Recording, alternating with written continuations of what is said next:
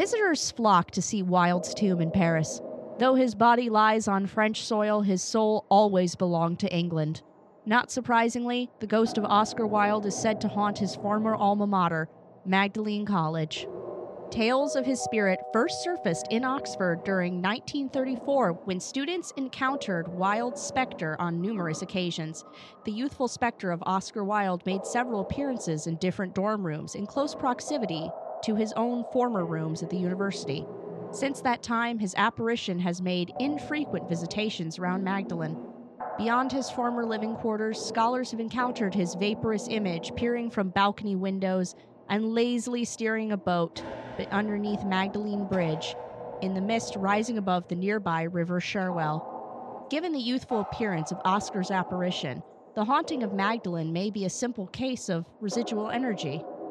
Wilde experienced both great joy and tremendous pain during his stay at the college. The deep emotions may have left a permanent imprint on the buildings and surrounding area. Either this, or Wilde transcended his impoverished death to return to the place of his happiest memories for more scholarly pursuits.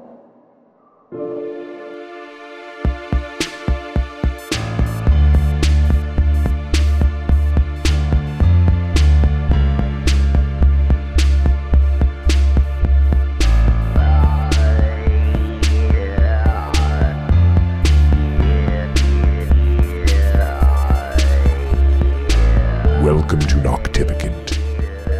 Come, take a walk with us. Hello, my ghosties, my ghoulies, and my moth people. Welcome to Noctivagant, the show about the strange, paranormal, otherworldly, and the people who write books about it.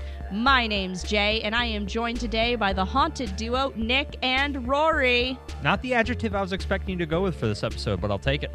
Hello. You're straight. I mean, it's true. On this show, we are going to discuss, dissect, and review the best and worst in the world of paranormal and conspiracy literature. So settle in, buckle up, and prepare for a walk on the midnight roads of Noctivagant.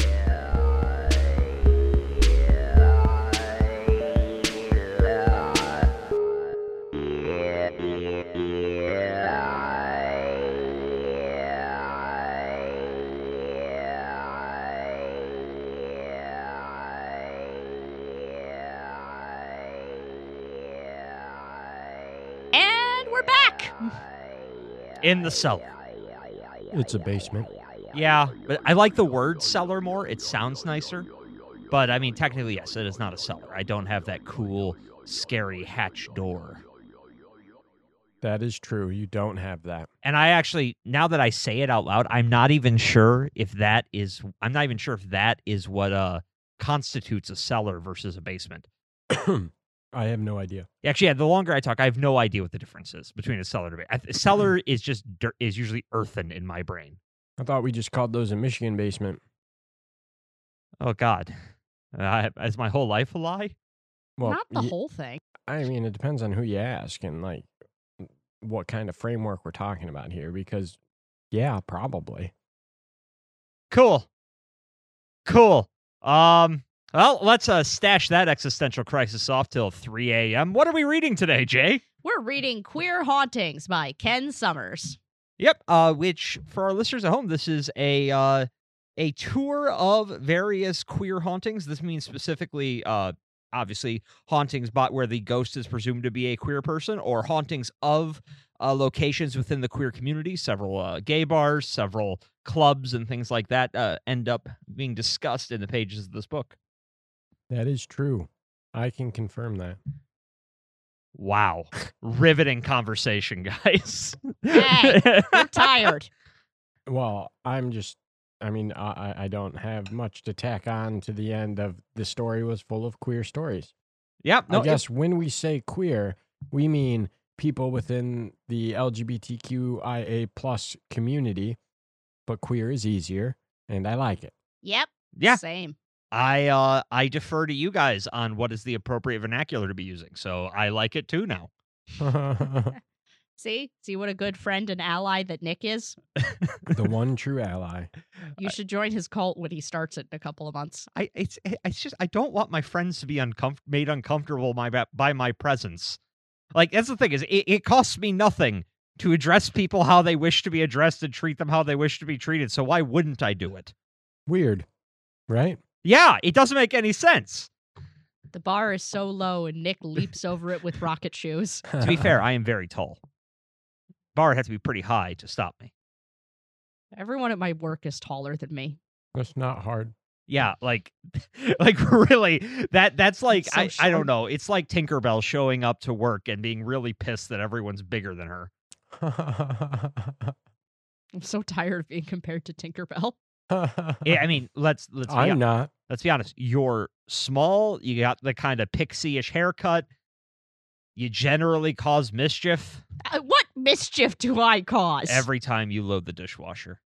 That's not mischief. I load the That's not- dishwasher in a perfectly normal, No. reasonable You way. you load it in an effective way. You load Yes! it in a way where the dishes do get clean, but it is Yes! not a way any rational human would load a dishwasher. I also bet you $10 that if you loaded the dishwasher the way I loaded the dishwasher, the dishes would not get clean and they would somehow break while they were in there. And okay, and now we're going back to, and you're mad that people compare you to Tinkerbell when you're using fairy magic on the fucking dishwasher?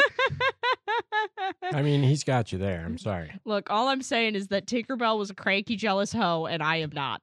I do not think that is entirely true. She was cranky. That's true. I'll give you that. But I wouldn't classify her as a hoe.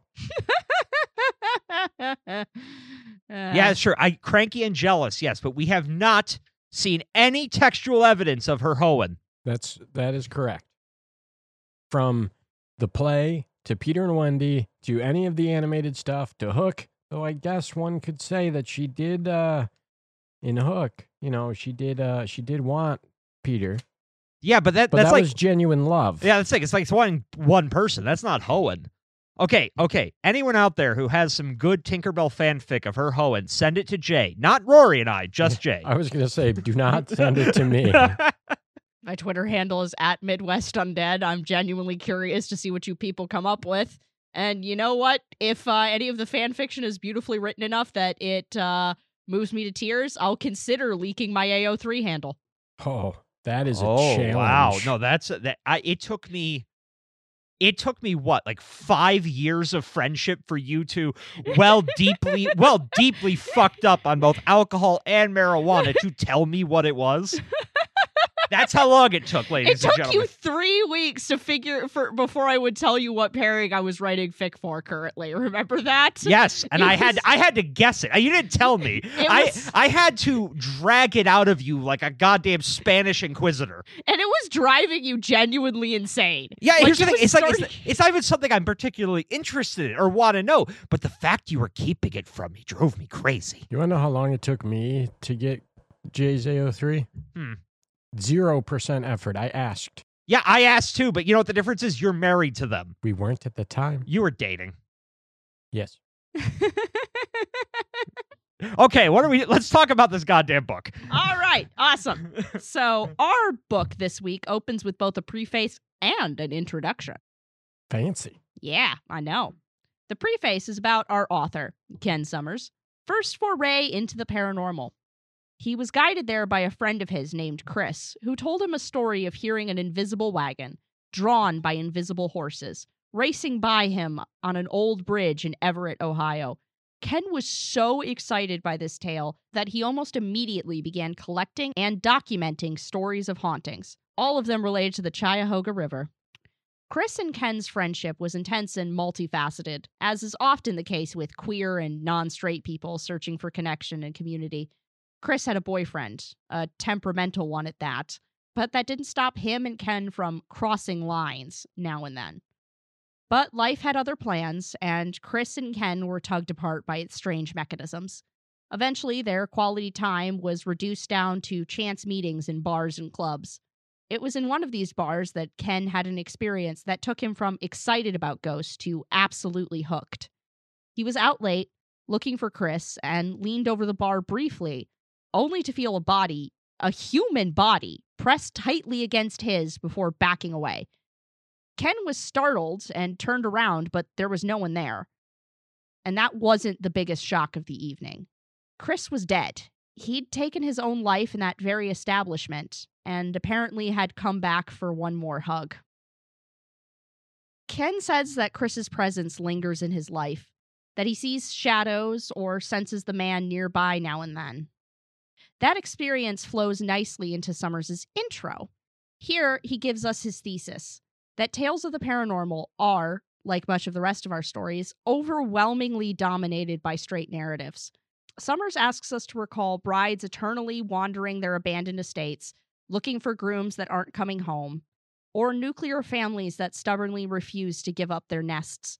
Hell, even animal ghosts and demons seem to pop up more often than gay ghosts. Furthermore, he draws an interesting parallel between the human terror of death and the queer terror of coming out.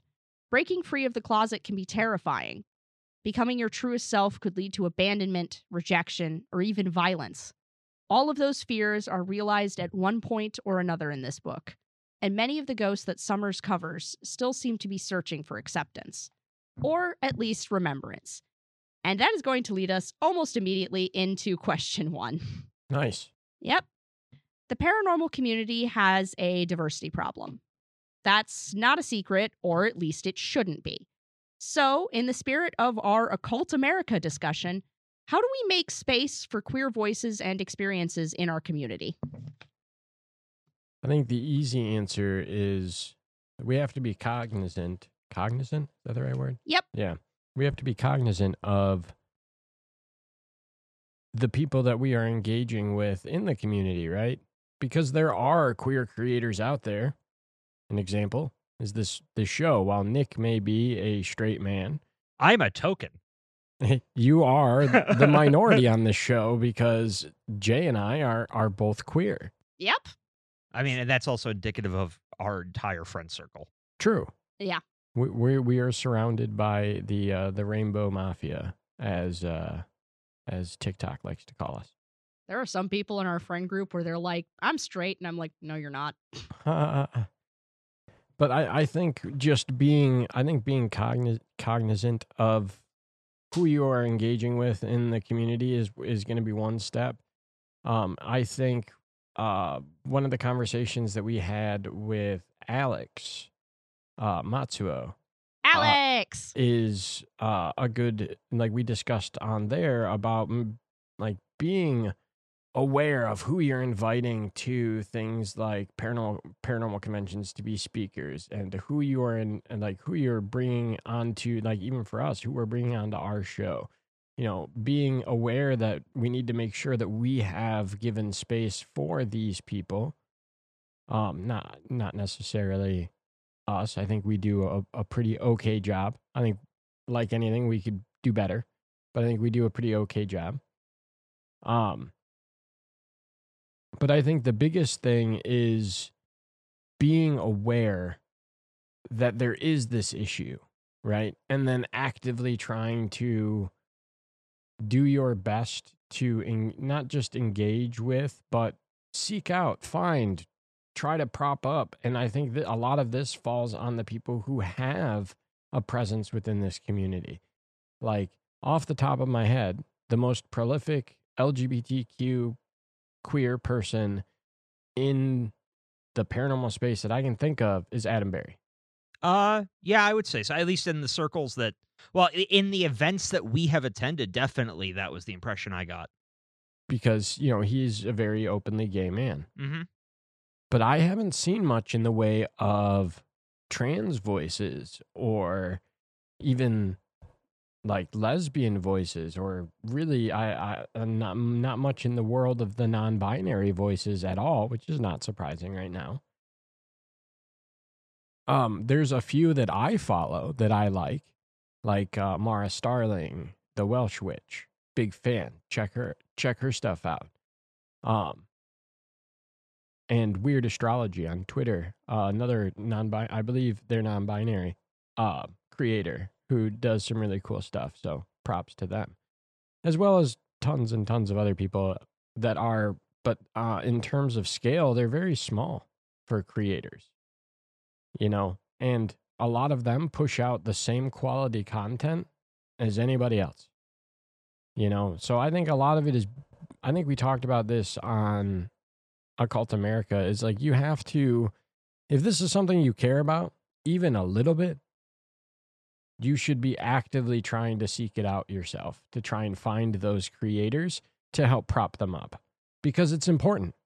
It absolutely is important, because if people actively searched out for queer paranormal people, they might stumble on us, and I'd want that. Yeah. So I think you gotta seek it out, and you have to be aware that this is a problem. And if you're not aware that it's a problem and you're listening to this show, you're now aware that it's a problem. So go find more shows, because you're listening to us. So at least good job there. Yeah. Yeah, so giving my my token opinion, it's still a valid opinion. I know. I think I'm so getting a little metaphysical with it. I want to return to something I said on a previous episode, which is I have always fundamentally viewed the paranormal as a universal human experience. The UFOs that are taking people don't really care who you're sharing your bed with.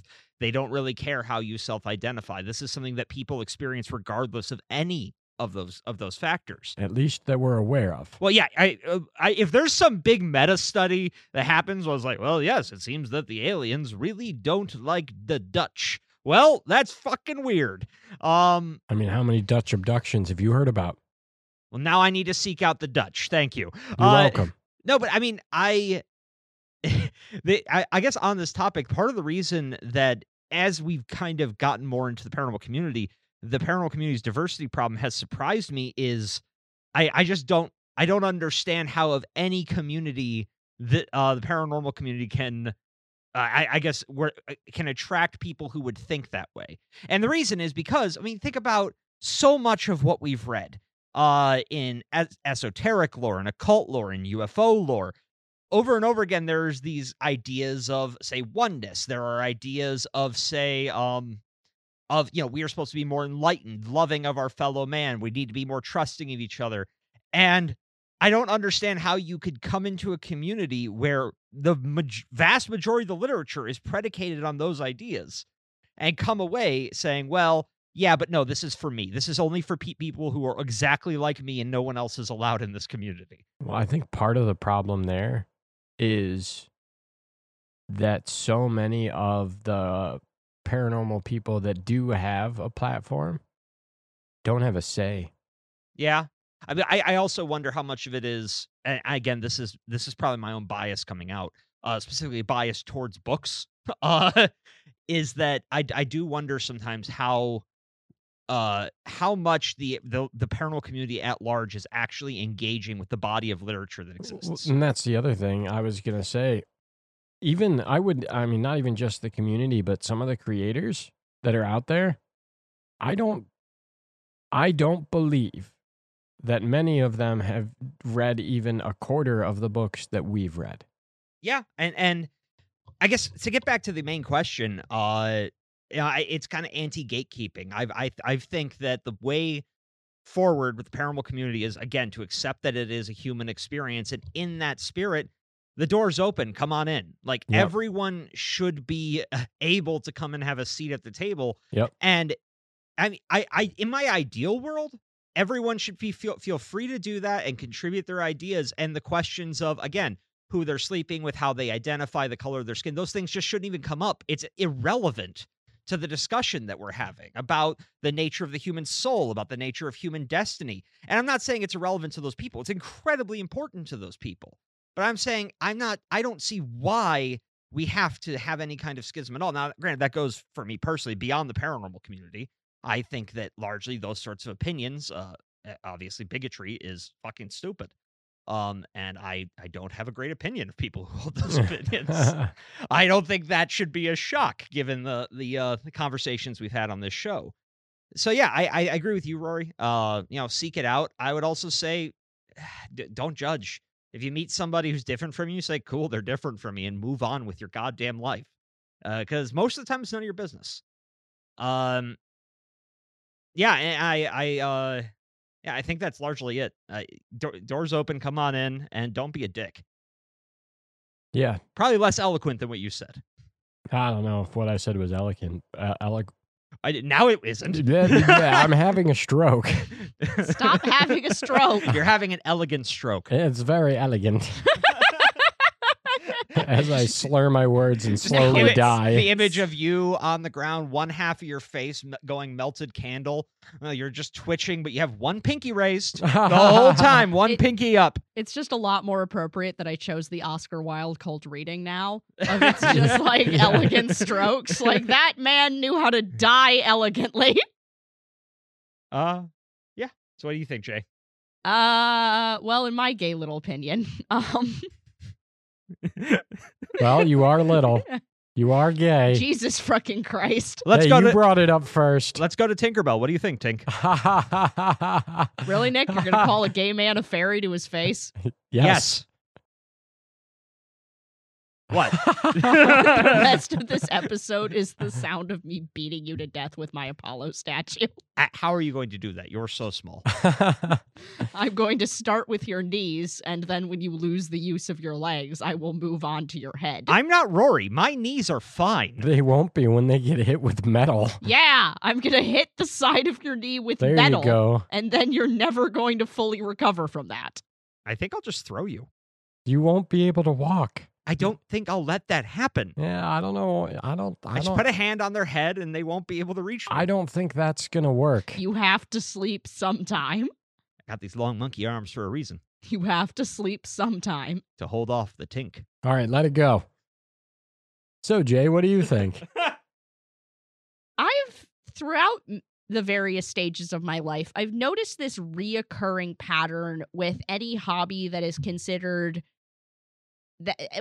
hobby that is considered quote unquote nerdy or bizarre or is likely to get you picked on for in high school, is that a lot of those hobbies end up getting kind of, at least on a pop culture level, end up getting dominated by heterosexual white people, particularly heterosexual men, who find community and solace and acceptance there by embracing the hobby. And then when that community starts to get more diverse, or the people in that community who are not who are not white heterosexual people start going, hey, could I get shoved to the sidelines less? Just a little bit? Could I be on the sidelines a little bit less in this community that I love just as much as you? There is this backlash that seems fueled by an almost rabid anger that seems to boil down to kind of like what Nick was saying, of people get this idea of like, because this is the only place where I've ever felt accepted, it is for me and only for me, and people who are not like me coming into that community are not increasing that community, they're taking it away from me. And they're doing that on purpose, maliciously, to hurt me, and it is making this thing that I love less special and less available to me. And selfish babies. Yes, and that is a cognitive distortion born out of a privilege bubble getting burst for the first time in your life. And it's deeply frustrating, and there are times where I feel like that is being done deliberately and maliciously by people. But I also just think that we have to kind of address the root cognitive distortion of other people participating in the thing you like. It is not going to necessarily lead to you having less time and space to do it, if that makes sense. If it's like, other people coming in doesn't necessarily mean that you are getting shoved out. And if you are having that reaction, if you are part of the paranormal community and you hear some people saying like, hey, we need to try and do more to uplift queer voices, and we need to kind of make this less, homogenous and bring in a more diverse set of people, and you react with anger, I really need you to sit down and examine why that is. Because a lot of straight people insist that they are not homophobic or transphobic in the way a lot of white people insist that they are not racist. And as a white person who has had to confront that in myself, you are it's not your fault, and it's not something that you're doing on purpose, and it doesn't make you evil. But if you are a straight person who grew up in America, there is more homophobia baked into your basic belief systems than you are ever going to be comfortable admitting that there is. Yeah, just like racism. Oh, I mean, Yep. Absolutely. I mean, I was actually thinking about this earlier. So, I mean, as we mentioned earlier on the show, our friend circle is very queer. And that, when I was trying to think back over the course of my life, how that kind of came about, because it wasn't the case when we were kids. And then over time, just bit by bit, all the people I knew, the people I hung out with, the people I grew up with, came to certain revelations about themselves, and that's fine. But Guilty. when I was thinking about this, though, I realized, like, when I was a kid, I totally used gay as an insult or as a slur, as I jokes. did too. You and me did it We all did it all the time. Yeah. And well, I can't, in the modern context, I cringe deeply when I think of those. The fact is, I mean, like you were saying, Jay, I mean, it is still baked in there. I used the bad word for gay. I don't even want to say cigarettes. it. Yeah. You called people British cigarettes. Yeah.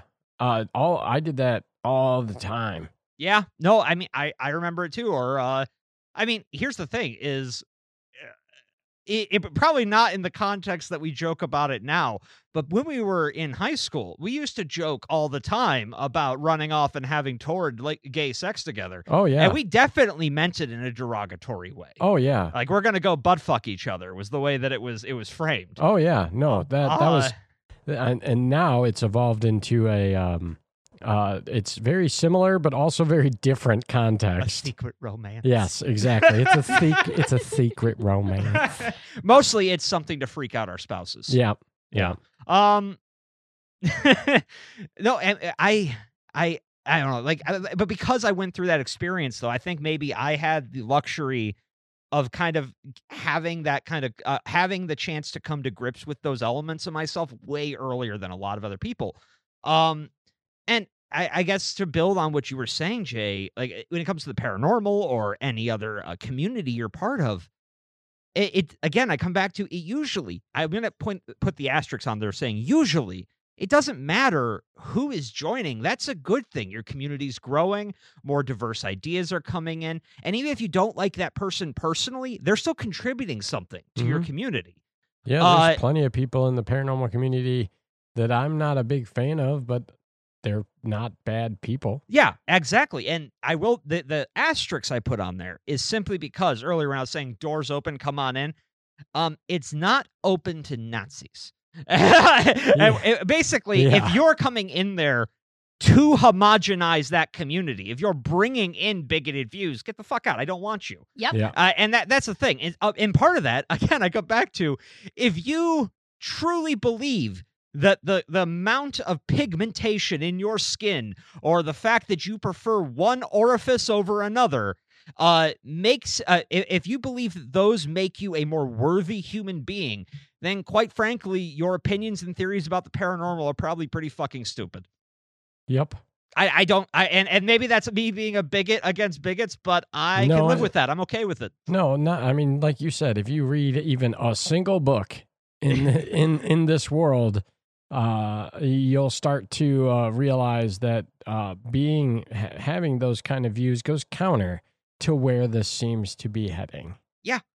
Yeah, and also, again, like, the big thing is, if this is an ostracized community, which, I mean, arguably it is to a degree, not nearly as much as it used to be. Oh yeah. But like, if you do feel like you're in an ostracized community, what do you gain by excluding people? All you do is ensure you will remain an ostracized community. Yep. I just see so many parallels to when I was a teenager and still identifying as a girl and desperately trying to not get treated like shit by the comic book community. And again, that thing about I said of it was rage when I complained about sexism in comics, when I complained about racism in comics.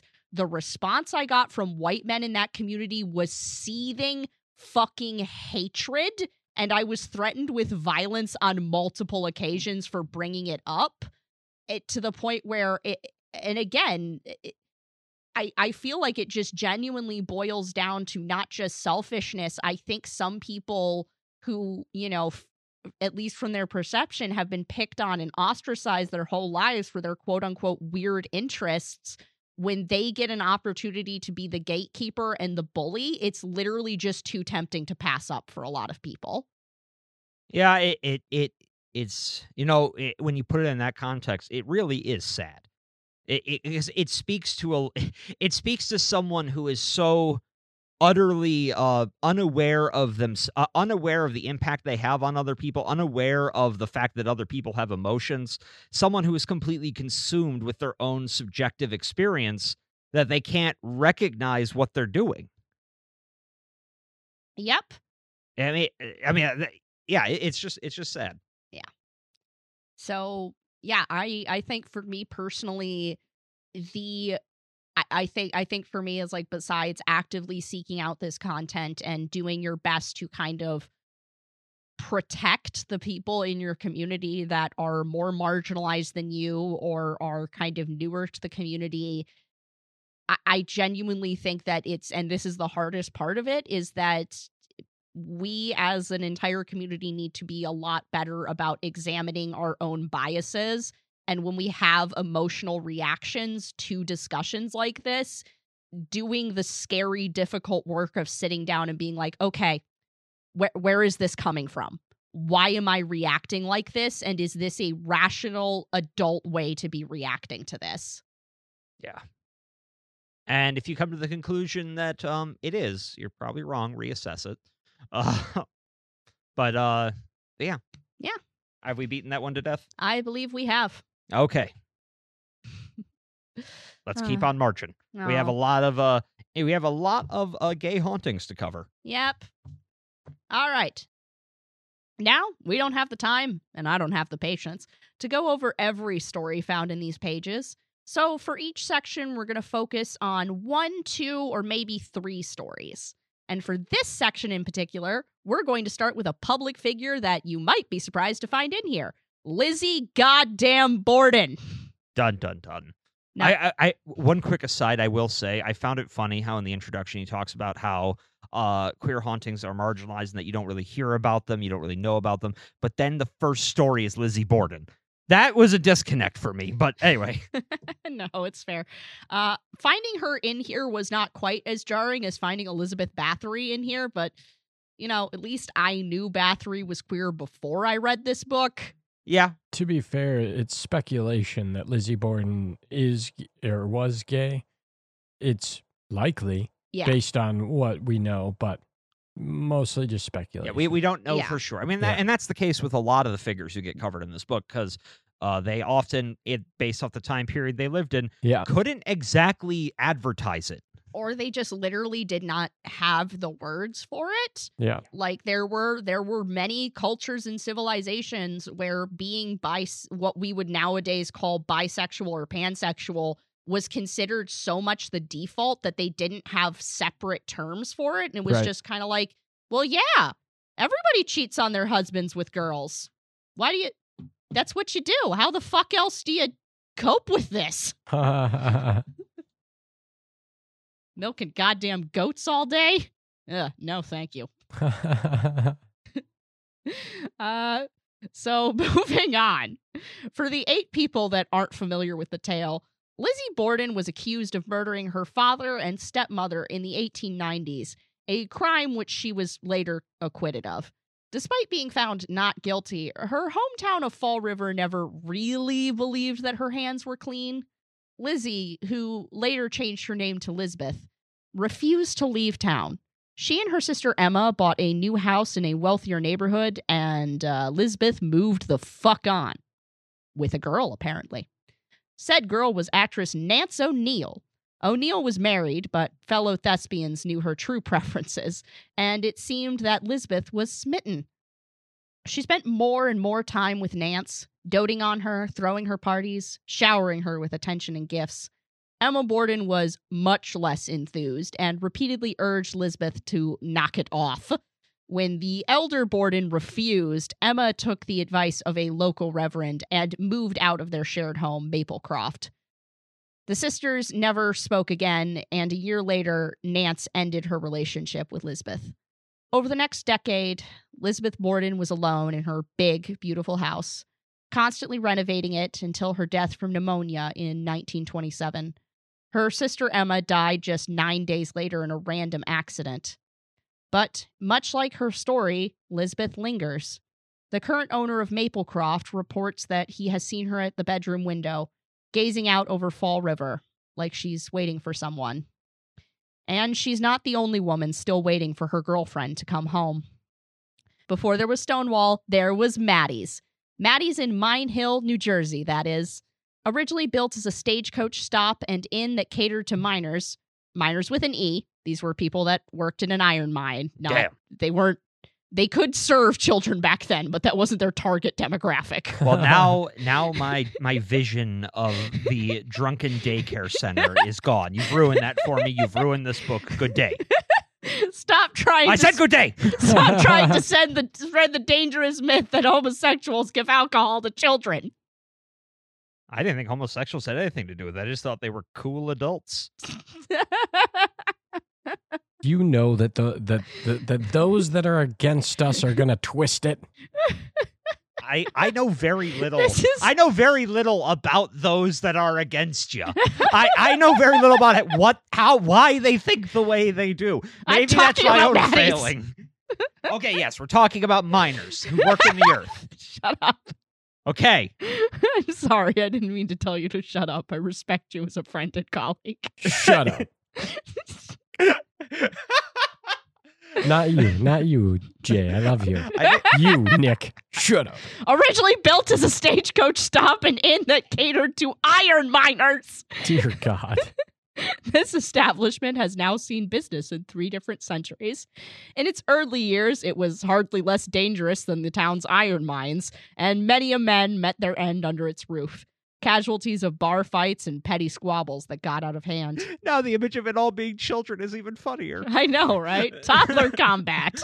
Oh my God. Watch Avenue 5.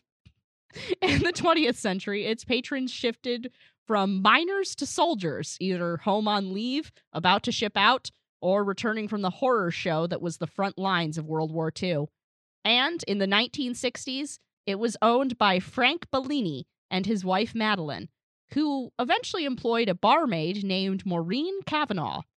Maddie and Maureen hit it off. Hell, they hit it off so well that Frank found himself written out of this progressive sitcom. I hope his spinoff paid him better. It did not. Oh. Canceled after 1 season. No, yeah, just like Joey. Frank and Friends did not have an audience. Frank and Friends. Word quickly spread of the bar owned by 2 women in love, and gay and lesbian customers replaced the long-gone soldiers and even longer and goner miners. Yeah, they grew up. God damn it. What have I done? While Maddie's could never be called classy, what with the adverts and notices papering the walls and the chalk signatures decorating the ceiling, it was a happy place, warm and welcoming and beloved by those who made it there. And as always, behind the bar, there was Maureen. She walked with a limp, but stayed on her feet till closing, waiting on her customers and only occasionally stopping for a glass of her favorite whiskeys, Fleischmann's. As Ken Summers learned in the preface, however, nothing lasts forever. In 1993, Maureen died of natural causes in the 3rd floor bedroom. She and Maddie had made their home above the bar, and it seems that in death, she did not wander much farther. Shortly after her passing, Maddie and an employee entered the empty bar to find a glass of Fleischmann's waiting on the counter, as if Maureen had set it down seconds ago before wandering off. In 2004, a new owner took over, and strange reports have persisted. Lights go on and off by themselves, cold spots border on commonplace, and more than one waitress has said they heard female screaming coming from empty rooms. Maybe it's Maureen yelling for Maddie, or the echoes of Maddie, now gone too, mourning her lost love. Or maybe Maureen isn't the only woman still lingering there, waiting on a last call that isn't coming. Our next story is my second favorite in the entire book and takes place in the beating heart of my third favorite cult, Clearwater, Florida, aka where most of the Scientologists live. I'm alarmed that you have like a set ranking for cults. Yeah, I do. I'm not proud of the person I am, but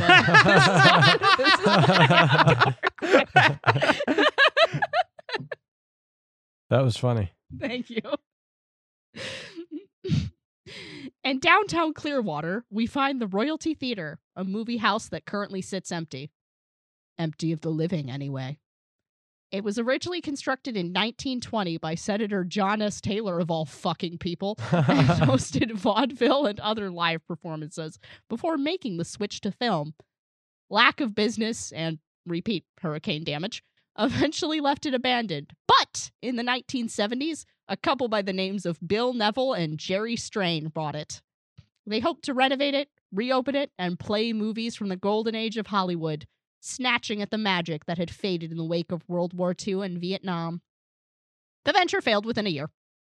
But Bill still loved the old place and frequently broke in after it was bought by another company. Of course. I mean, That's what I would do with my favorite abandoned theater. I mean, it's to be fair, it's their fault. They didn't change the locks. no. They knew he had a key. They didn't change the locks. At that point, it's on them. No, I actually completely agree with Nick. It's still breaking and entering. I mean, to be Is fair, it? I probably actually shouldn't say that because when my brother bought the house that he's no longer living there, but my brother bought his last house. Like 2 weeks after he moved in, he came home and found out that the previous owner had just let himself in because he realized he forgot some stuff in a downstairs closet. Yeah.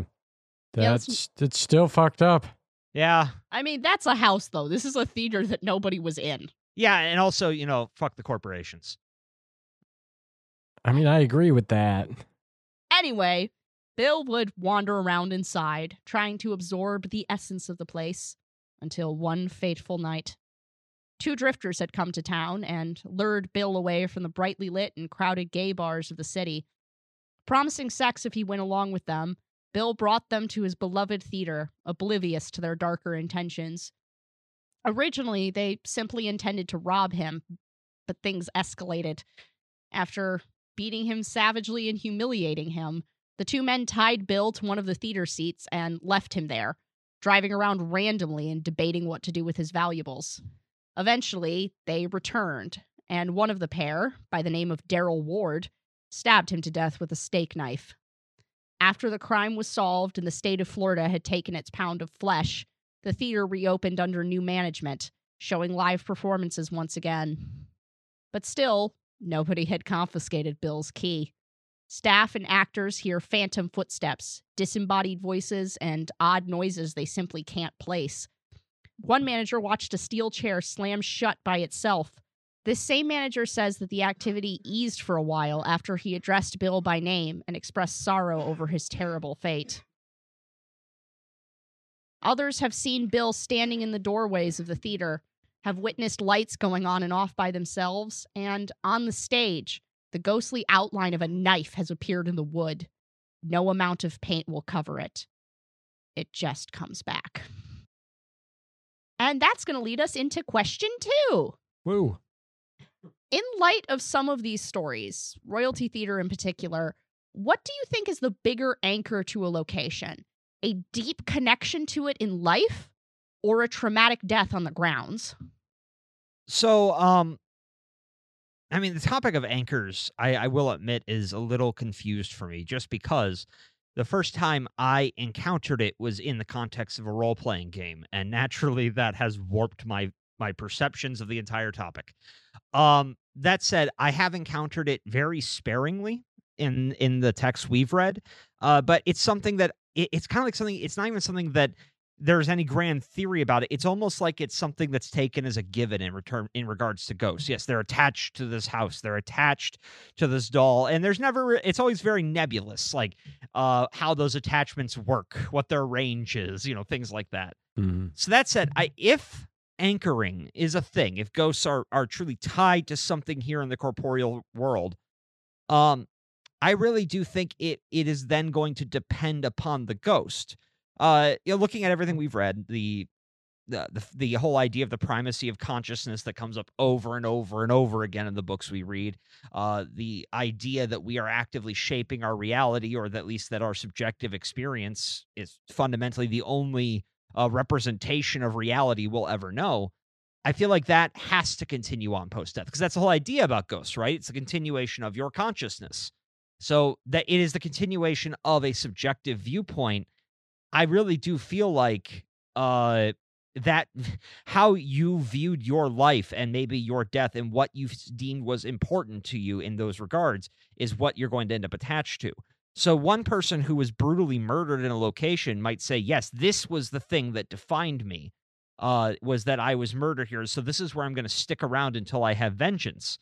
Whereas, for example, the Lizzie Borden house, a lot I've seen in a couple TV shows and such, they've mentioned that, yeah, some investigators don't think Lizzie is at the Lizzie Borden house. She's at Maplecroft. Lisbeth. Yeah, Lisbeth. And I mean, for her, let's say she did kill her family. I don't know if that's true. No one does. She was acquitted. Yes, she was. So under the law, she's innocent. So let's say she did kill them, though. Now, and then she went and had this life in Maplecroft. Well, to her, the latter was the more defining thing about her life and how she viewed herself. So that's where she ends up attached. That's how I would imagine it working. That said, if we also go out to the topic of attachments, I mean, we can't really talk about attachments if we don't also bring up stories of, like, cursed toys, things like that, more demonic type of activity, because that does seem to sometimes travel with certain objects. I don't know why. I don't know how that works. But so I feel like that would have to be operating by some sort of different rule than simply what was important to me. Well, especially if it's demonic, in theory, they were never a human intelligence. So the rules wouldn't apply. Yeah. I don't know what's going on there, but I think generally speaking, it comes down to how you viewed your own life. And we also often have talked about, well, if people can leave ghosts, why aren't we completely overrun with them? And I sometimes wonder if it's, well, not most people don't define themselves so extremely by some external circumstance or external item or location, or at least if they do, they give up on that pretty quickly after death and they go on to what's next. Maybe when you're no longer attached to things here, you're no longer anchored, you float up free. And at least I hope that's how it works. I hope that, like, whenever an investigator has said go into the light, they're not just, again, sending the ghost into the soul shredder or something. I described a beautiful religious belief that my mother imparted on me in my childhood, and you were like, that's horrifying. It is. Welcome to heaven. Now get down the chute. Don't mind the bloodstains. Just get down in the shredder. I mean heaven. Same thing. No. I think the answer to your question is both. I think either or could be, like Nick was saying, whether or not a deep connection in life or a traumatic death on the grounds is the bigger connection to the location. I think that matters to the individual. Like, I think the Lisbeth Borden is a great example, because the only time that we know of that Lisbeth has ever shown up, potentially, assuming that this is correct, on a EVP session or anything like that, was on a Kindred Spirits episode. And it wasn't at the murder house. It was at Maplecroft. And that's probably because even though this event that made Lisbeth famous happened at the house, she herself had a bigger connection to Maplecroft. That was her attempt at changing her, changing her image, and separating herself from that, which she really should have moved out of the town for, but whatever, nonetheless. Most of the reports we have from, like, her contemporaries about why she didn't leave seems to boil down to spite. Yeah. I mean, I get that. I get that. I feel like spite is part of why I've stayed in Michigan for as long as I have. I too have made many important life decisions based solely on spite. all of that being said, I've been thinking about the idea of ghosts a lot recently. And part of me wonders if the vast majority of what we see from ghosts has nothing to do with the actual spirit of the person being still here. Because I struggle to imagine, outside of like the idea of being anchored behind in this world like that, right, is why you would stay behind. But outside of that, because there's so many other incidents where we hear of ghosts of people who didn't necessarily have a traumatic life or a traumatic death that are still around, or seemingly still around. So it makes me wonder, like, well, why? And part of me thinks more and more that what we see or what we think are ghosts are imprints of that person left behind because of their personal connection to that place. So we see things or hear about Lisbeth Borden at Maplecroft, not because she's still there, but because she loved that place so deeply as her own home and probably poured energy, or we know that she poured energy into it because of all the renovations that she did. And so there is an imprint of her still on the house, like a resonance that she built up. And then the more that people go there seeking it and putting more of their energy into it, it continues to enforce it and build upon it. And it's like, it may not even actually be them anymore so much as just this buildup of energy that started with them and is now just being built upon and almost escalated by everybody that's come after, which to me also would symbolize, or would explain why we see such dramatic differences from different people in, say, like the Villisca house. You know, where you have one person that goes into the Villisca house and gets next to nothing, and then the next person goes into Villisca house and, you know, they may have been wound up going in and now they're having a worse experience, you know, something like that. So, Rory, that idea there just gave me a whole new crackpot theory. Cool. Okay, so an idea that we've encountered again and again is the whole idea that time is an illusion. That the past, present, future, it's all happening right now. Every moment that has ever existed is occurring concurrently. I think I know where you're going with this, and this is all. And if it is, it's going to be wild because I probably have it written in my phone. So, what if? You know what? All right. Now, then I was thinking about, you know, there's been people who say, well, we've caught an EVPs of ghosts asking for help or seemingly reliving a trauma. What if certain emotional events, be they positive or negative, are so powerful? I mean, we all have experienced this in our life, that they continue to live with you, right? I carry the traumas I've gone through every day of my life. They're still there in a very real way. Psychologically, for me, they're still happening. Yep. But what if metaphysically they're still happening? And what what those hauntings are is kind of are situations where the emotion of a moment is so strong, it's breaking out of its own kind of temporal bubble into the entirety of the timeline. So I wrote in my phone, sometimes I wonder if all hauntings and ghosts are just us seeing through the thin spots in time. If time isn't linear, maybe it's just glimpses of those other times where the extreme emotion is happening. Yeah. The other thing I was thinking about is... I just think it's wild that it is. That again, we've come to like a very similar conclusion like that. Well, my thought, though, is, I mean, we have also, though, heard EVPs where... I mean, I've heard of a couple where it's like the ghost is saying, you know, help, I'm stuck here. I'm not allowed to leave. Yep. What if that is a vocalization of the fact that person never resolved that trauma? What if it's an echo from when they were saying that at that moment in time back then, and we're just hearing it now because, like you said, time isn't linear. Yeah, no, it's fascinating. I mean, because again, we have to, anytime we're having these conversations, I like to try to remind myself to reassess the very basic assumptions we make. this comes up, for example, in some of Tenny's lectures. What is a ghost? Mm-hmm. We have a context we put a ghost story in. We put the word ghost into that is very limited. It is the spirit of a dead person who lingers here, usually to finish unresolved business. Well, we have no reason truly to believe that is the case over any other theory. We don't know what it is.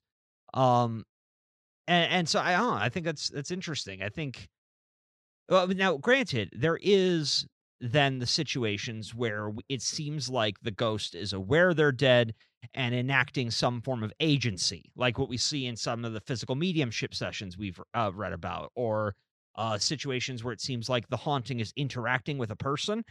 And I will need to think on it more to figure out how that could fit into the timey-wimey theory. Well, and I've been thinking about that too, like especially the idea of physical mediumship and how it seems like people are able to reach across the gauntlet, so to speak, to interact with them and bring them to this side.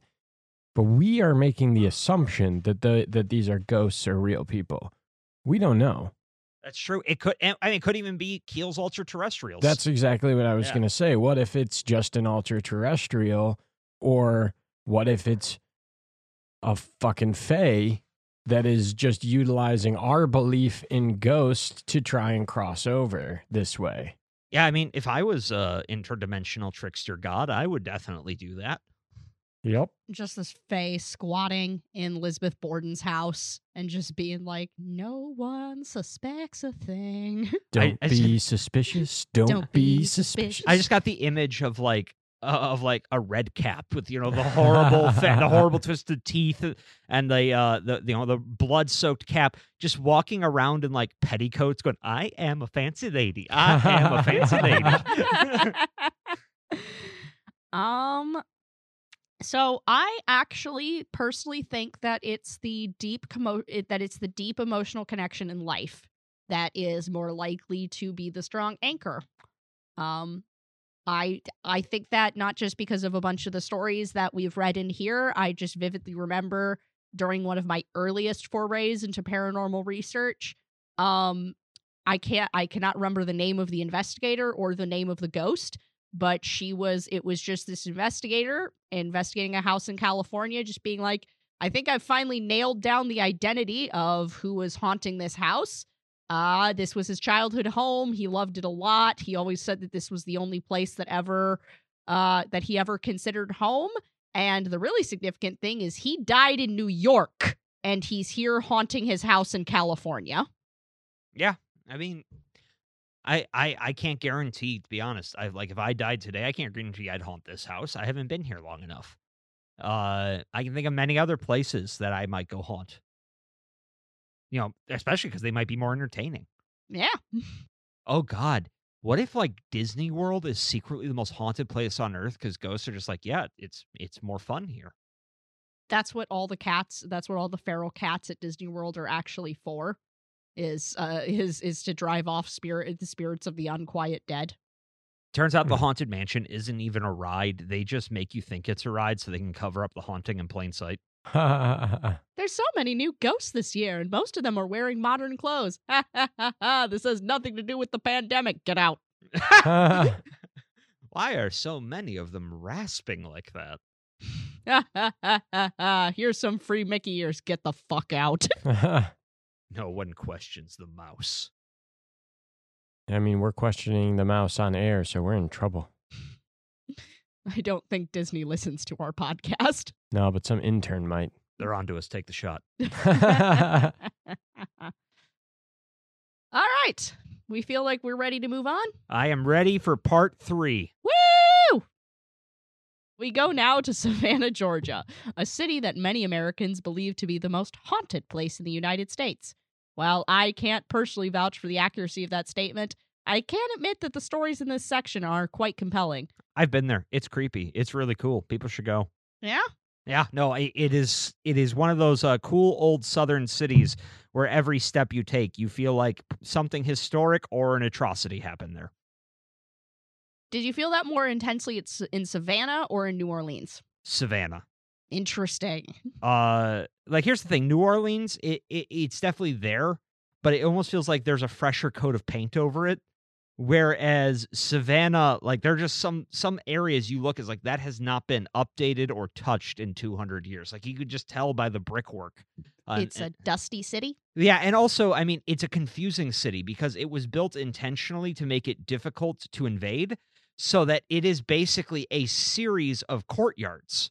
And those courtyards like are not in straight lines. So it like lined up with each other. So it can be really confusing getting around. It's kind of this disorienting maze-like atmosphere. Huh. Interesting. So for the purposes of this summary, I've selected my favorite story from this chapter, and that is about the Mercer Williams house.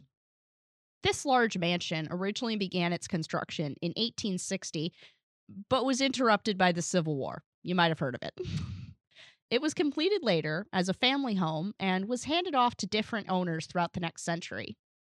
By 1969, it was abandoned, decaying to bits, until it was purchased by a man called Jim Williams. Williams was enamored with the building and set out to restore it himself. Williams was an antique dealer from Gordon, Georgia, who made his fortune flipping Victorian homes and saving them from being torn down in the process. The largest of these was the Mercer House, as it was still called back then, where Williams was now making his home.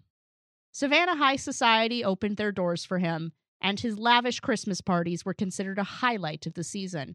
Quote, "The preceding night was marked by a casual bachelors-only party, which was a far more secretive affair. Guests at the second party never spoke of the festivities. Much like Jim's private life, it was kept confidential. Jim's business, both literally and metaphorically, was his own business." The course of William's life shifted when he had a chance encounter with a troubled teen named Danny Hartsford.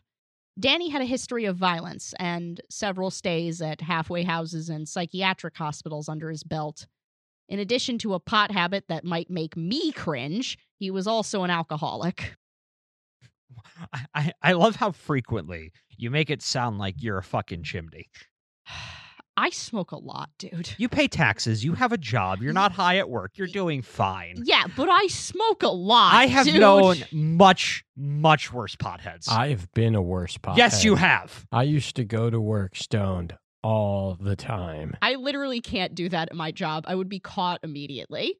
I could probably get away with it, but I wouldn't ever even dream about it. Now that I'm working at home, I am distinctly aware that not only could I get away with it, it would be so easy. And because of that, I cannot allow myself to do it ever. Yeah. It would start a habit that would eventually ruin me. Yeah. I just have this reoccurring nightmare of it's just like of just in the middle of a session, just one of my clients going, "Are you fucking stoned?" It's just like, Yes, Cheryl, I am, okay? That said, imagine how much easier it'd be to get your clients to show up to meetings if you offered to smoke them down during the interview. We would do nothing productive. I would just get them stoned and we wouldn't delve into any of the shit we're supposed to be delving into.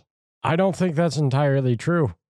I think that you would spend an hour and a half completely stoned out of your mind, and the last half hour you would do the entire annual. Listen. The world is not ready for stoned psychiatry. No, it is not, and it should never be. Also, I'm not a psychiatrist. Prior to meeting Williams, Danny was a con artist and a drug dealer, trying to support himself any way he could. Williams seemed to offer a more comfortable path. Seeing artistic talent in Danny, or so he claimed, Williams brought him into the Mercer house, and the two quickly became lovers. Williams, by Summers' account, spoiled Danny, showering him with gifts and trips and other luxuries. But that didn't soothe the hatred boiling inside Hartsford. Summers describes Danny as almost childlike, desperate for love but deeply damaged, swinging wildly between adoration and hatred. On one occasion, during an argument with Williams, Danny drew a gun and fired it into the bedroom floor. He then sprinted outside and continued firing into the air. As you do. Yep. I mean, I'm not saying I wouldn't do that if I had a gun and I owned the house I was in free and clear and no one was around to actually get hit by a bullet. Like, Elvis used to shoot at the TV at his old age when there was nothing good on, and I get it. Yeah, although I will say this, don't shoot wildly into the air. You're making a very bad day for someone else down the line. Yes. Because those bullets do come back down. Yes, and they are still very capable of wounding people. Yeah, there have been people who've died because of it. Yeah. Danny. Yeah, Danny, Jesus. The next time a gun went off in that house, it wasn't nearly so harmless. On May 2nd, 1981, the pair returned home from a movie, and Danny went into a tirade. Partly, it was paranoia fueled by the scary movie they'd just seen. Partly, he was furious that Williams was no longer taking him to Europe. Almost like smuggling pot across the international date line is a bad idea, Danny! After Williams threw him out, Danny returned with a German Luger, intending to shoot Williams dead. But he left the safety on. And he cornered Williams in his office, where his own gun was hidden in the desk. And Williams did not take kindly to being threatened. No. When police arrived, Danny was dead on the floor, and Williams went on to be the only man in Georgian history to stand trial for the same murder 4 times! It was a long, uphill battle against cultural homophobia. A string of overturned convictions and hung juries eventually drove the trial out of Savannah entirely, seeking a fresh jury pool. Finally, his self-defense story was believed, and Williams was acquitted. In 1989, his infamous Christmas parties resumed. Not for long, though. In January of 1990, Williams dropped dead in his home. People talked, as people are prone to doing, circulating rumors that Danny Hartsford had shambled out of his grave to seek revenge. These days, the mansion is known as the Mercer Williams House. Jim's sister still runs it as a museum, hosting tours. And Jim himself still lingers. His apparition has been seen wandering the halls of the massive house, and on several years, close to Christmas, passers-by see lights on inside and hear holiday music playing. Others have visited Danny's grave and have heard his voice there. Guess his invitations keep getting lost in the mail. And that's going to bring us on to question 3. All right. So, the idea of a ghost party has always fascinated me, and this is a great excuse to bite into the topic. If Williams is still hosting his famous soirees, who the hell are the guests? Are dozens of people trapped in the manor? Are they popping back just for the yearly get-together? Or secret third thing? I think, thinking about what Nick mentioned earlier, that's something that's pretty common in a Tenny lecture. The idea that if everybody left ghosts, there would be just a metric fuckload of ghosts. Enough that would cover, there would be like 6 ghosts per like square foot or something of the earth. Like, it's absolutely, of inhabited earth. Like, it's absolutely ludicrous, right? Thinking about that, if even a small percentile of those are ghosts, wouldn't you want to go to a place where you know there's a ghost party? I mean, admittedly, if after I die, if I become a ghost and I find out there are ghost parties, I know what I'm spending at least the first 20 years of my afterlife doing. Yeah, no, I'm going on the most epic bar crawl in history. That's exactly my point. Like, if you're stuck here and you are able to leave, because I'm not entirely sure that being anchored to a location is a thing. Yeah. I would leave. Yeah. I would seek out other ghosts and try to find the place to party, because God knows I'm going to be fucking bored. So if I can go hang out with other ghosts from some queer guy throwing some badass party, I'm going to fucking go. Hell yes, I'm going to go. Especially with his secret pre-parties the night before that people aren't allowed to talk about. Right. It's it's like the Fight Club of parties. I know. I'm pretty sure that was an orgy.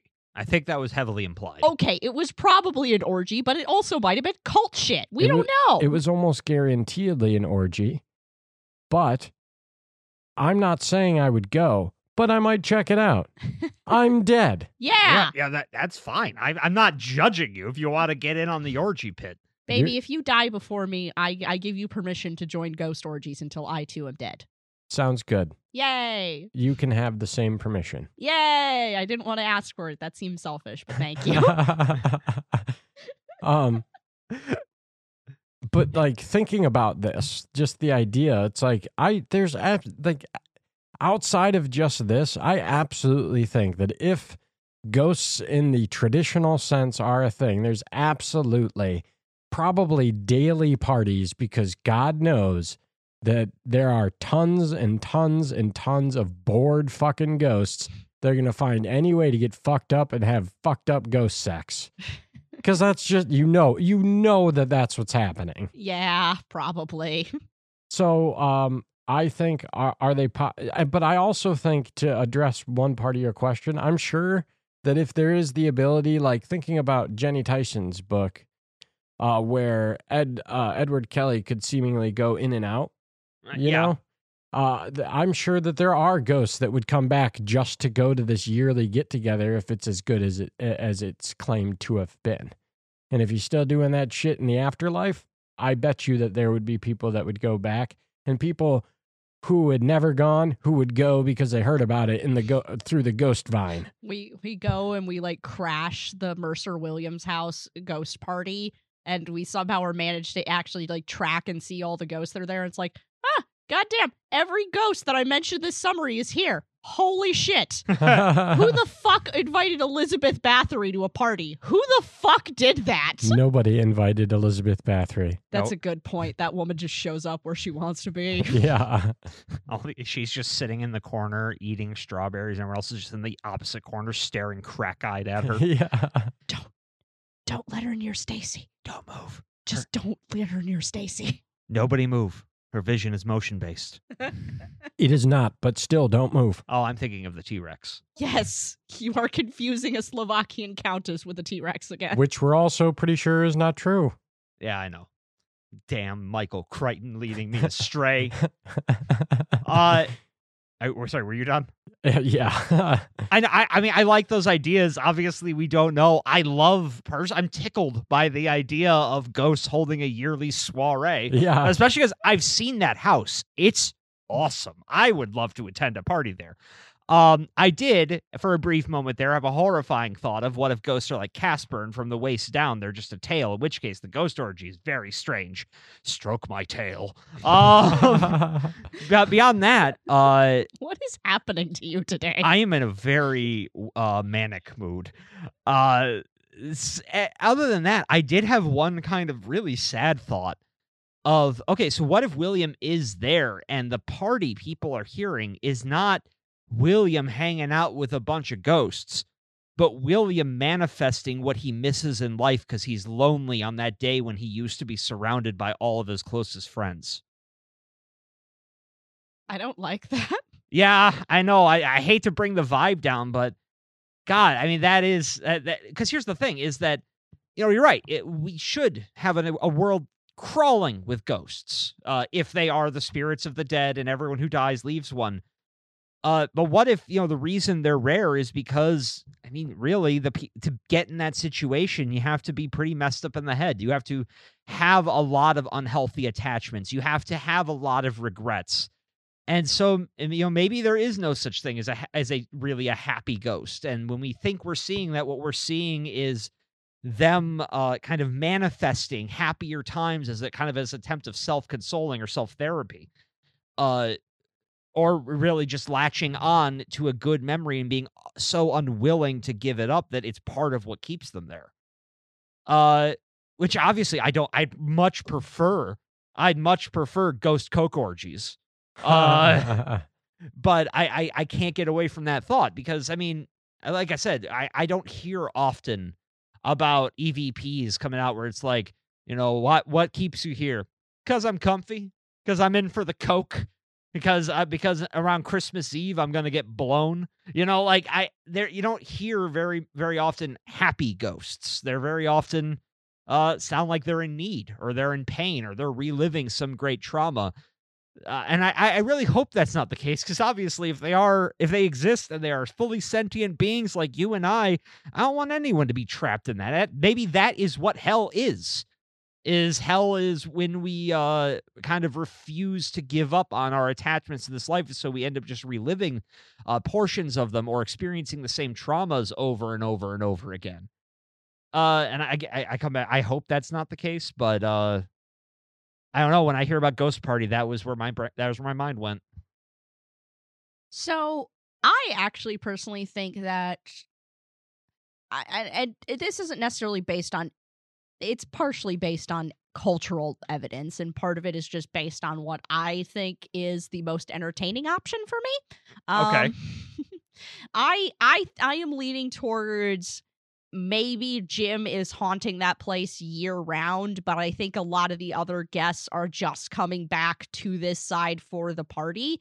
And I'm largely basing that off of ideas like Dia de los Muertos and Samhain and other similar kind of festivals found around the world, of the idea of there is a period of the year where the veil is thin, or however we want to say that in the modern era, and our loved ones from previous generations are able to come back and visit us and check on their hometown and check on their families and all of that jazz. So I'm perfectly willing to believe that Jim Williams has a bunch of friends that moved on to the other side, and they're like, oh, of course we come back to Earth for the Christmas party. What the fuck are we doing in the afterlife around Christmas? Like, it's fine. What, you think we're going to go to Jesus' birthday party? God, that guy's a downer. Oh, no, the He water wasn't even born on Christmas. He has a drinking problem. keeps turning all the water into wine. And then if you reach for a cup, he slaps you and he growls. I don't know what's going on there. I don't know what they did to him on Earth, but it was dark. That's fair. If anyone on Earth in the afterlife deserves to have a drinking problem, Jesus is probably on the list. Yep. I'd give it to him. Absolutely.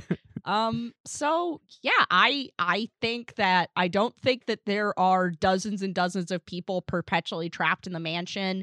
And I don't personally think it's one man generating an elaborate illusion.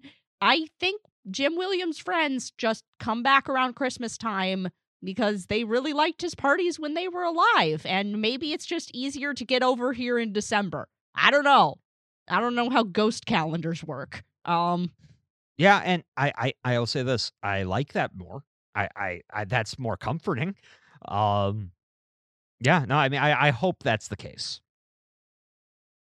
So yeah, that's my personal assessment of my own question. Are we ready to move on to the next story, which is grimmer somehow? I mean, it's a story about death. Yeah. It's a book about death, fundamentally. So yeah, it's going to be pretty grim. Hooray! I don't know why I cheered. Georgia has no shortage of haunted mansions, or haunted grounds where mansions used to sit. So we leave Savannah behind, turning instead to the outskirts of Somerville, where two men and their two innocent dogs met a terrible fate. The mansion, once built of brick and now mere crumbling ruins, was called Corpsewood, named for the dead trees that had surrounded the property on the couple's first winter there. The men in question were Dr. Charles Scudder and Joseph Odom. Scudder was a professor of psychopharmacology, and Odom had spent years living with Scudder, helping him keep his house and raise his 4 children. They bought the property for Corpsewood in the 70s and built it over the course of 2 years.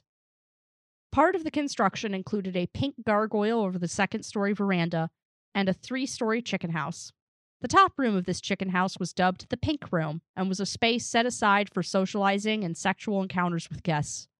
Also living on the grounds were the pair's beloved pet mastiffs. I've said it before in this summary. Nothing lasts forever. In November of 1982, a 17-year-old boy named Kenneth Avery Brock moved in with a construction worker named Samuel Tony West. Brock knew Scudder and Odom, at least somewhat. He had befriended them while deer hunting, had drunk the homemade wine they brewed for the Pink Room, and may have had sex with them. Brock started filling West's head with stories of queer devil worshippers sitting on a massive fortune in the woods. Together, he and West hatched a plot to rob the couple blind. Brock spent weeks repeatedly returning to the house, allegedly having sex with Scudder and Odom, attempting to gain entry to the main manor to better plan the attack. Finally, on December 12th, West and Brock picked up 2 people, a couple named Joey Wells and Teresa Hudgens, and brought them along for some trashy-ass reason that's lost to fucking time at this point.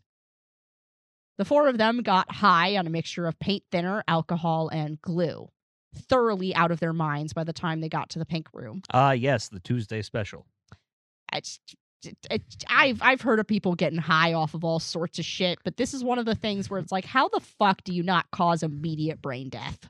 Like, I mean, they might. They very well might have been causing some significant damage. I mean, it would explain some of the strings of decisions that we're about to get into here. That is a good point. When I was reading the story, it slipped my mind the fact that the people who were doing things in the story were high on glue. Yeah. Yeah. Yeah. After some idle socialization with Scudder, Brock retrieved his rifle and began threatening Scudder with it. Wells and Hudgens tried to flee, but for some reason, the car's engine wouldn't start, and instead of walking the fuck away, they went, oh shit, guess we gotta go back inside and be an audience to a bunch of homicides, lol. Fucking idiots. So anyway, Brock's not getting anywhere with Scudder. He knew that Odom was in the main manor house, so he left West to watch over Scudder and went hunting for his partner instead. In the kitchen, he found Odom and the Mastiffs and killed all 3 in quick succession. Obviously not satisfied with that, West and Brock forced Scudder out of the Pink Room and into the kitchen, forcing him to look at the destroyed remains of his family. Scudder was speechless, numb, and shell-shocked, and the night wasn't even over yet. West and Brock tied him up, and Brock attempted to kill him by shooting him in the face. But his aim was as shitty as his ability to anticipate consequences, and Scudder survived the first bullet. The next 3 put him down, though, and West and Brock were finally free to collect their prize. Except all that bullshit about the men hoarding diamonds and fine art and race cars was just that. Bullshit. The men came away more or less empty-handed and were arrested for the crime very shortly after the fact. Confessions were made, but with a lot of, it's not my fault, thrown in. Brock continued to insist that Scudder and Odom were devil worshippers, and West maintained that he believed what Brock had told him. At trial, the defense tried to deflect blame, spinning some insane story about Scudder dosing his assailants with LSD. Apparently for fun. That's what I do. That's a Wednesday special. Yeah, but you're you.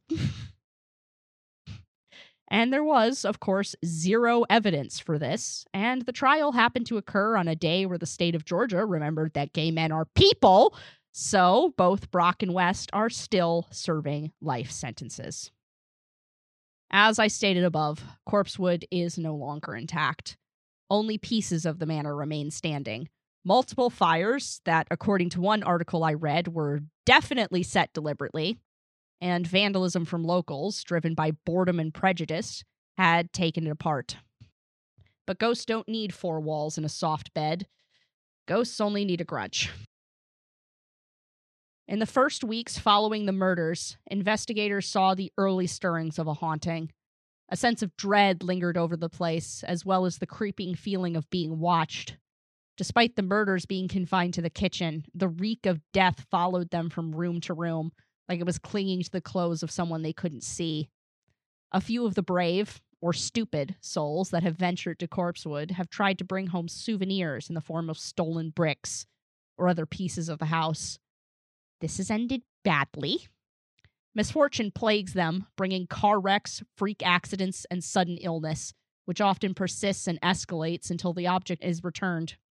One man, who merely harvested some mountain thyme to replant in his own garden, wasn't free of the hex until he burned the plants. And the woods themselves are hardly quiet. Phantom gunshots, shattering glass, and disembodied screams echo through the branches, coming from nowhere. Shadows and faint apparitions that bear some resemblance to the long-dead couple dart through the shadows. And some visitors have reported seeing the eyes of Beelzebub, one of Scudder's beloved mastiffs, glowing at them from the tree line. And you can still hear Scudder's heart playing late into the night. Which brings us to question 4. In previous episodes, we've touched on the question of animal souls, and now we have this tale of animal hauntings. How would animal ghosts enrich or change your idea of the phenomenon? And do we think they linger for the same reasons people do, or for different reasons entirely? Well, as they are not people, I would assume that it's probably for different reasons. That being said, Where did I bury that bone? I wonder if like thinking, I guess, in the traditional ghost sense, if animals are left behind, or if animal ghosts stay behind, I wonder if it was in part, and I would only imagine this is kind of sad, that it's because they want to be with their people still. Yeah. Because like in this scenario, like regardless, they when the dogs died, they didn't know if their humans was alive or dead. So they probably would have come back to make sure that they could take care of their people. And it's making me very sad thinking about this. Because like, there's that I see that meme all the time, or the whatever. It's like, to us, they are a part of our life, but to them, we are their entire life. We are everything to them. So if they are going to be, or if they stay behind, I imagine that the reason is likely for us. Excuse me, I need to go hug my pets. Yeah. And I think that there's validity to this only because there are times in my life in which, while she wasn't my cat specifically, this cat that I used to live with named Nitty, I was her person. She chose me, and there are times in which I still think, like, I feel like she's around, And there's no reason for her to come back other than every now and again she wants to check in on me, And that's kind of the long and short of it. I don't think that it would be for the same reason, because our lives are very different. In our life, we have all these complications and things that we do, but in a pet's life, their job, their everything is us. So if there's a reason for them to come back and not just go hang out in doggy or kitty or reptile or bunny heaven, it's us, Yeah. I mean, again, if ghosts are are what the traditional kind of context says they are, I agree. I don't know why else they'd linger. I mean, that said, there could be things that are very important to them that we simply don't understand, because we don't have as much of an ability to really see the world through their eyes. So yeah, if animals have souls, and I like to think they do, and they can leave ghosts, then yeah, that makes sense. If hauntings are resonance, or are like emotional resonance, well, animals certainly have emotions. I challenge anyone who has a beloved pet to say otherwise. They're pretty, actually, in my opinion, they're pretty open about their emotions compared to humans.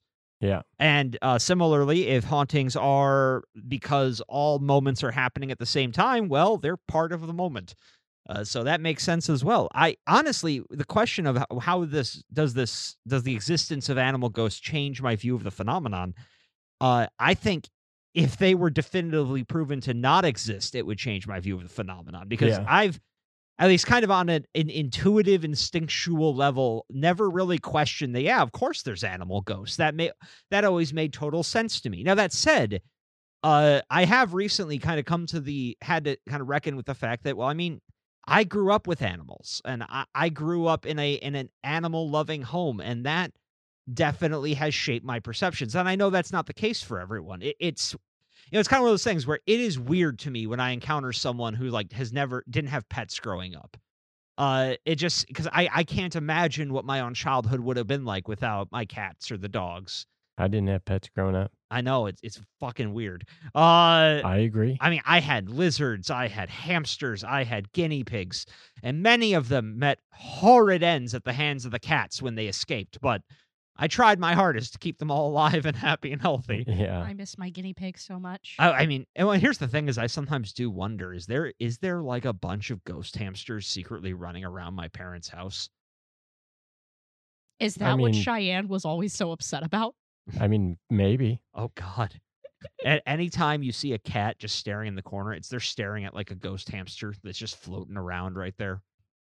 But no, I definitely think ghost animals are a thing. And I will say this though, I don't think I've ever had an experience with one, save for one very vivid dream I had after one of my childhood cats, Dakota, passed.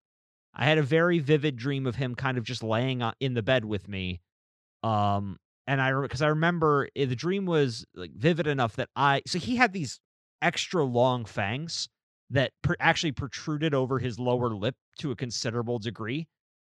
Yeah, but the thing is that when he purred, those fangs basically acted like ducts for his saliva to come out, and he would drool all over you the entire time he was purring. And that happened in the dream. And I had a very clear impression of kind of being grossed out, but not wanting to move as he drooled all over my arm. And I don't I have vivid dreams, but I never really have positive vivid dreams. So, and that was one of the few. So I don't know if that was a visitation from my ghost cat, or just my grieving brain trying to give me some kind of solace. But on the whole, I've never questioned if there could be ghost animals. It makes sense to me that if ghosts exist, there must be ghost animals. And part of this, I've never really seen.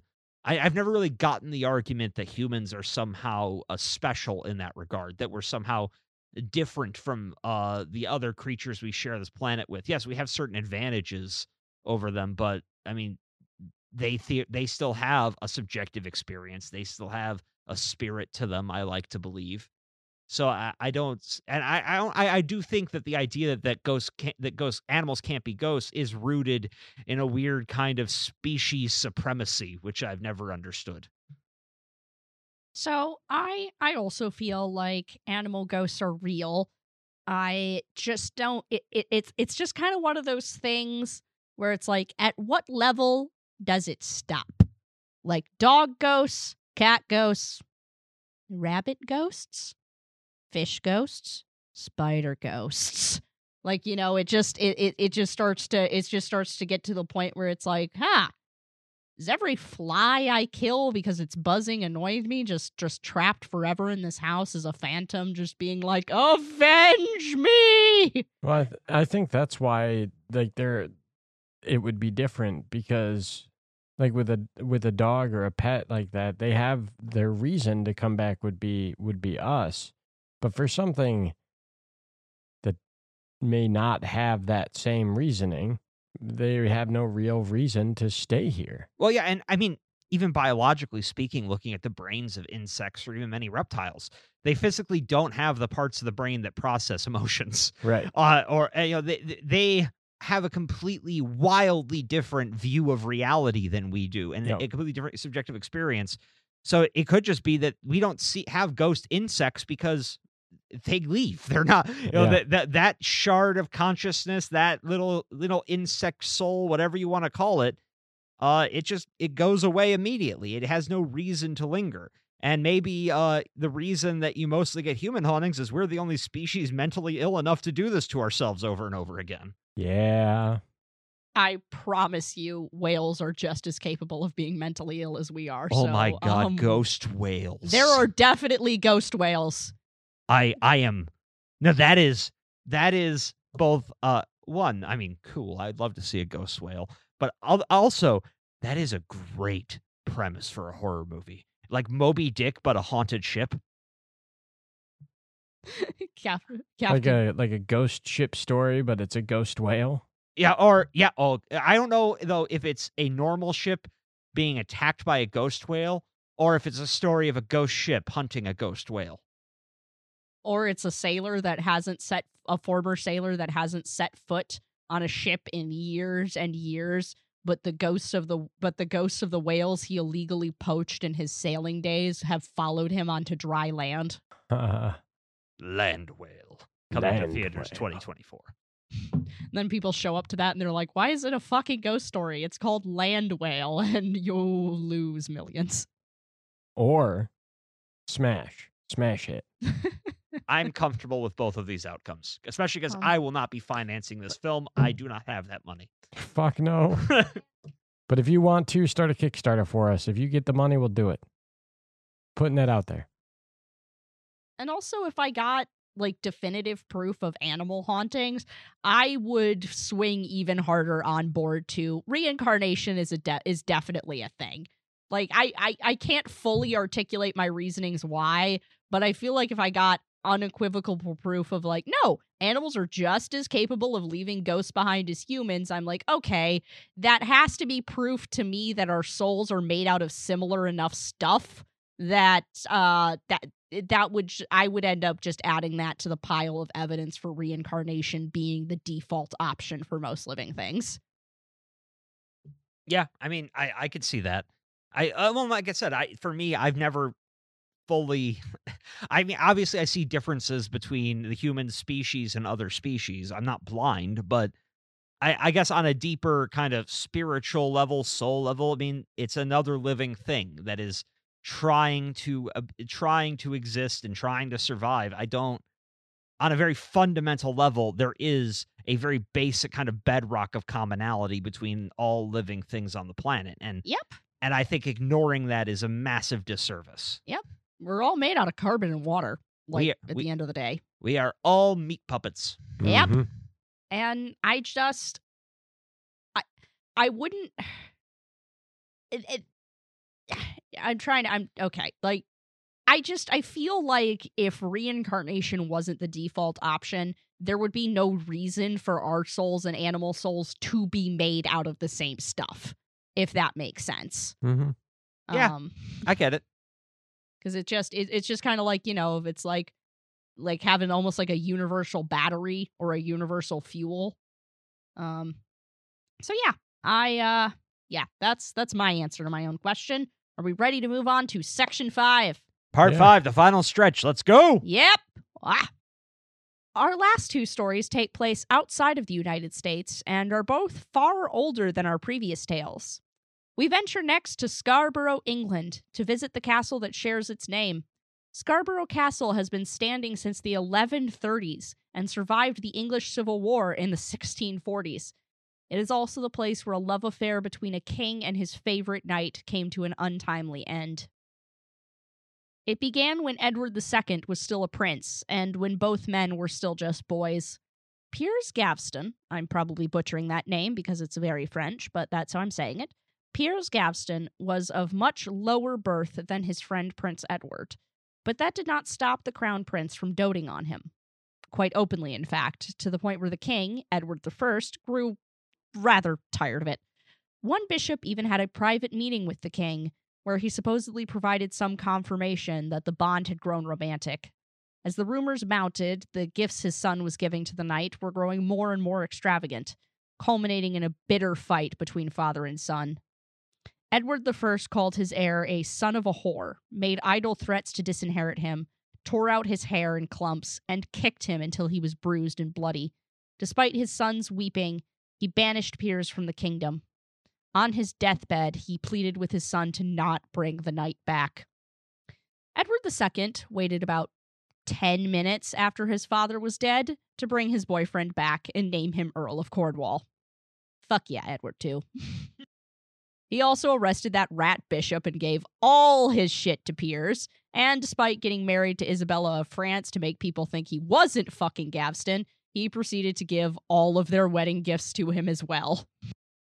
Yeah, here's the thing. It's like this story in particular, I was sitting there, I was like, yeah, okay, I get it. Yeah, you had the person that you really wanted to be with, and society was forced to be with someone else. But given you knew the consequences, maybe you should have done this a little more slyly.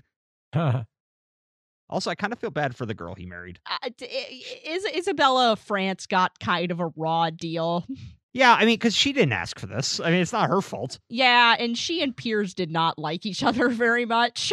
Yeah, that'd be a very frustrating situation to be in. Yeah, especially because, again, she was like an actual French princess, and this guy was, from what I can tell, this guy was not of much higher birth than Kristen Cole on House of the Dragon. So, yeah. Actually, you know, it's funny now that you say it. I realize I think I was picturing Sir Kristen Cole the entire time I was reading the story. I don't fault you for that. Partially because, story aside, I kind of thought Gavston came off as a big giant douche.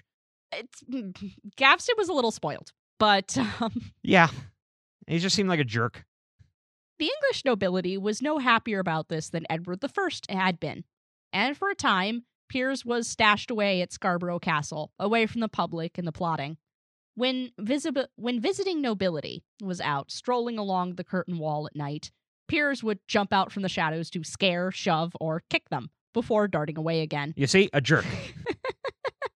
It is said that he enjoyed his time there, finding it more like a playground than a prison. But this is a ghost story, so somebody has to die.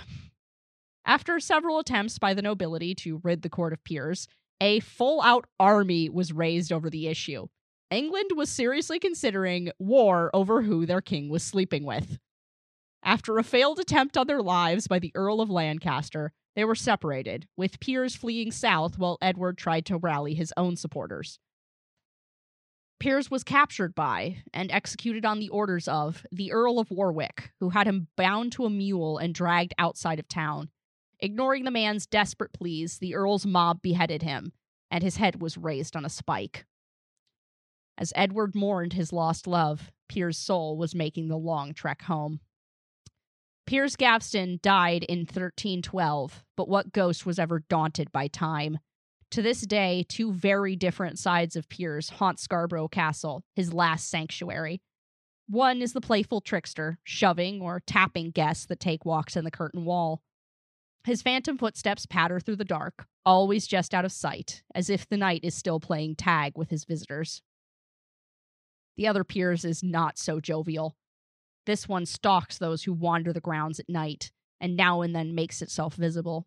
His headless, bloody corpse has been seen shuffling around the grounds, sometimes accompanied by his own severed head, which moves by biting the earth and dragging itself forward with its teeth. Yeah, fuck yeah. Metal. The gruesome twosome are known to chase guests towards the cliffs, as if attempting to drive them over the edge and into the deadly waters. Has anyone tried to kick the head like a soccer ball? I'm not going near the head. I think I'd try to kick the head like a soccer ball. You know what I would do if I saw that? I would leave England and not come back. No, that's fair. I might just leave the country. I would just be that's the most fucked up ghost shit I've read in a long time. You know, it's funny. It is very it's indicative not of like European hauntings, but that sounds like something out of Japanese hauntings. Yeah. Like you'd hear especially from an Asian country. Yeah. Yeah, and it weirdly makes me almost more that kind of factor and just how extreme this is actually makes me more inclined to believe some of the people that have said they saw this, because this doesn't seem like something that a lot of people would just independently make up, you know? Yeah. Yeah, it is just weird and freaky enough. Yeah. Ugh.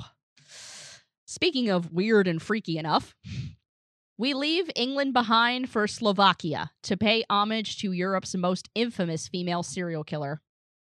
Ken Summers' last tale of terror takes place at Katish Castle, or what's left of it anyway. Like Corpsewood Manor, time and angry hands have ripped it to bits, leaving gaping holes in the edifice. Holes that continue to leak bad mojo into the air, for this was the home, lair, and hunting grounds of Countess Elizabeth Bathory. Beloved daughter of one of the wealthiest families in all of Eastern Europe, Elizabeth's life has always been layered in mystery and drama. One uncle was an alchemist and a devil worshipper. Her beloved Aunt Clara was a witch and rumored by many to be a lesbian, which back then was almost as bad as being a witch, and for some people was the same thing. Some sources insist that she and Elizabeth had an affair, though this has never been substantiated. What is substantiated was Elizabeth's temper. Described as vain and spoiled, Elizabeth was prone to violent tantrums, and even her own family found her manipulative. At the age of 11, she was engaged to the somewhat dim-witted but athletically gifted Count Ferenc Nadasti. Ferenc Nadasti. Ferenc Nadasti. Frank Nasty. Let's I continue with the ballad of Frank Nasty. No! After their marriage, he took her dark temper and fostered it into a true taste for horror. At Katish Castle, she learned the joys of stripping servant girls nude and marching them out into the winter snows, where they'd be doused in cold water until they died of shock. Other servants would be smeared with honey and tied to trees, where they'd be left to the mercy of the insects and the elements. She also dove into witchcraft. Her beloved husband was known to send her foreign spells while out traveling with the Hungarian army. At the age of 44, an unhealed battle wound claimed her husband's life, and her sadism ratcheted up several notches. While the rumors of bathing in blood to preserve her beauty are verified horseshit, that doesn't mean every rumor was. Aided by her suspected lover, Anna Darvulia, Elizabeth and a small band of loyal servants subjected the castle staff to beatings and ritualistic cuttings, and had their flesh repeatedly burned. She may even have actually used an Iron Maiden. Testimonies of her accomplices described a booby-trapped necklace around the device's neck. It would slam closed if the jewels were disturbed. After the death of Anna Darvulia, Elizabeth once again grew even worse. A widow named Ezra Majorova took Anna's place as Elizabeth's favorite and lover. It seems that it was her who encouraged Elizabeth to look beyond her servants and the peasants of Katish, and instead to girls of noble birth. Despite the risks that this posed to her entire operation, Elizabeth agreed and began bringing highborn girls into her home. She claimed she was teaching them etiquette so they could behave in a manner befitting their station. In reality, all or most died in her dungeons, screaming. But the crown cares a lot more when it's noble blood being spilled, and somebody's mom finally blew the whistle. King Matthias, who was desperate to get out of a massive debt that the crown owed the Bathories, sent an investigation team. By which I mean he rounded up a bunch of dudes and had them break into Katish Castle. Once inside, they found bloodstains, poorly hidden corpses, and a few victims still clinging to life in Elizabeth's torture rooms. Girls had been chained to the walls or kept in small cages. The stench of death filled every room of the wretched place. Elizabeth was thrown under house arrest and remained there for the rest of her life. Matthias had her sealed into a single room of her tower, with only a small slot for ventilation and feeding. It was in that room, alone and despised, that Elizabeth died. Some accounts put it down as natural causes. Others claim she had been refusing meals and starved herself to death. In death, she freely roams the castle, the walls of her prison torn down to retrieve her body. It is said that one final curse was found written out beside her corpse. Help me, O clouds. O clouds, stay by me. Let no harm come to me. Let me remain healthy and invincible. Send, O send, you powerful clouds, 90 cats. I command you, O king of the cats, I pray you, may you gather them together, even if you are in the mountains, or on the waters, or on the roofs, or on the other side of the ocean. May these 90 cats appear to tear and destroy the hearts of kings and princes, and in the same way, the hearts of teachers and judges, so they shall harm me not. Holy Trinity, protect me. After Elizabeth's death, Katish Castle was still used as a prison, a brutal one at that. But the residents of Katish said that not every scream that made it down the hill came from the living. To them, Elizabeth's bloodshed had cursed the place down to its foundations. And perhaps they're right. Shadows roam the halls at night, faceless and ever moving.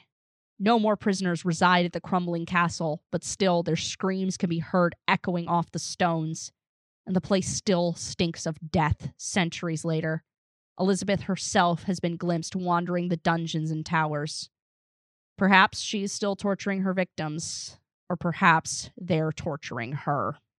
And that's going to bring us to our very last question of the evening. All right. What privacy do we owe the dead? How do we approach this topic and other similar topics such as true crime or any related issues without being voyeuristic or exploitative, particularly with gruesome stories like the deaths of Bathory's victims and the murders of Corpsewood Manor and the death of Bob Neville? I mean, this is a tough question, and I actually spent a good amount of time today thinking about it. And I mean, because I do believe, well, I mean, if the dead are a continuation of the individual subjective consciousness, then realistically, they have all the same rights to privacy and agency that the living do. That said, history should be known for a reason. It gives us context for our own stories, and also it helps us remember how far we've come and how far we still have to go. It's warnings, like we say, all right, well, these horrible things happened in the past. What can we do to make sure they don't happen in the future? If we say, well, the perpetrator and the victims have their privacy, we should never discuss it, that's just sticking your head in the sand. So I feel like it's important to know history. So I think really the difference is I think it's okay to start digging into these sorts of secrets and making them public when there is no one else around who was alive when it was happening. When you've gone far enough from the event that you're not going to be causing real appreciable harm to anyone who's alive. Because ultimately I can't know how the dead feel about it. At least not right now. We haven't found a reliable way to talk to them. Maybe someday in the future, ghosts will be able to take us to court over airing their dirty laundry, but we're not right there right now, and we don't even know what a ghost is. I think that generally speaking, another big part of it comes down to how you're treating it. For example, the Elizabeth Bathory story. I mean, I think Ken Summers did a pretty good job of stressing the horror that was done to these peasant girls, to these various women who were brought into the home of this megalomaniacal sadist.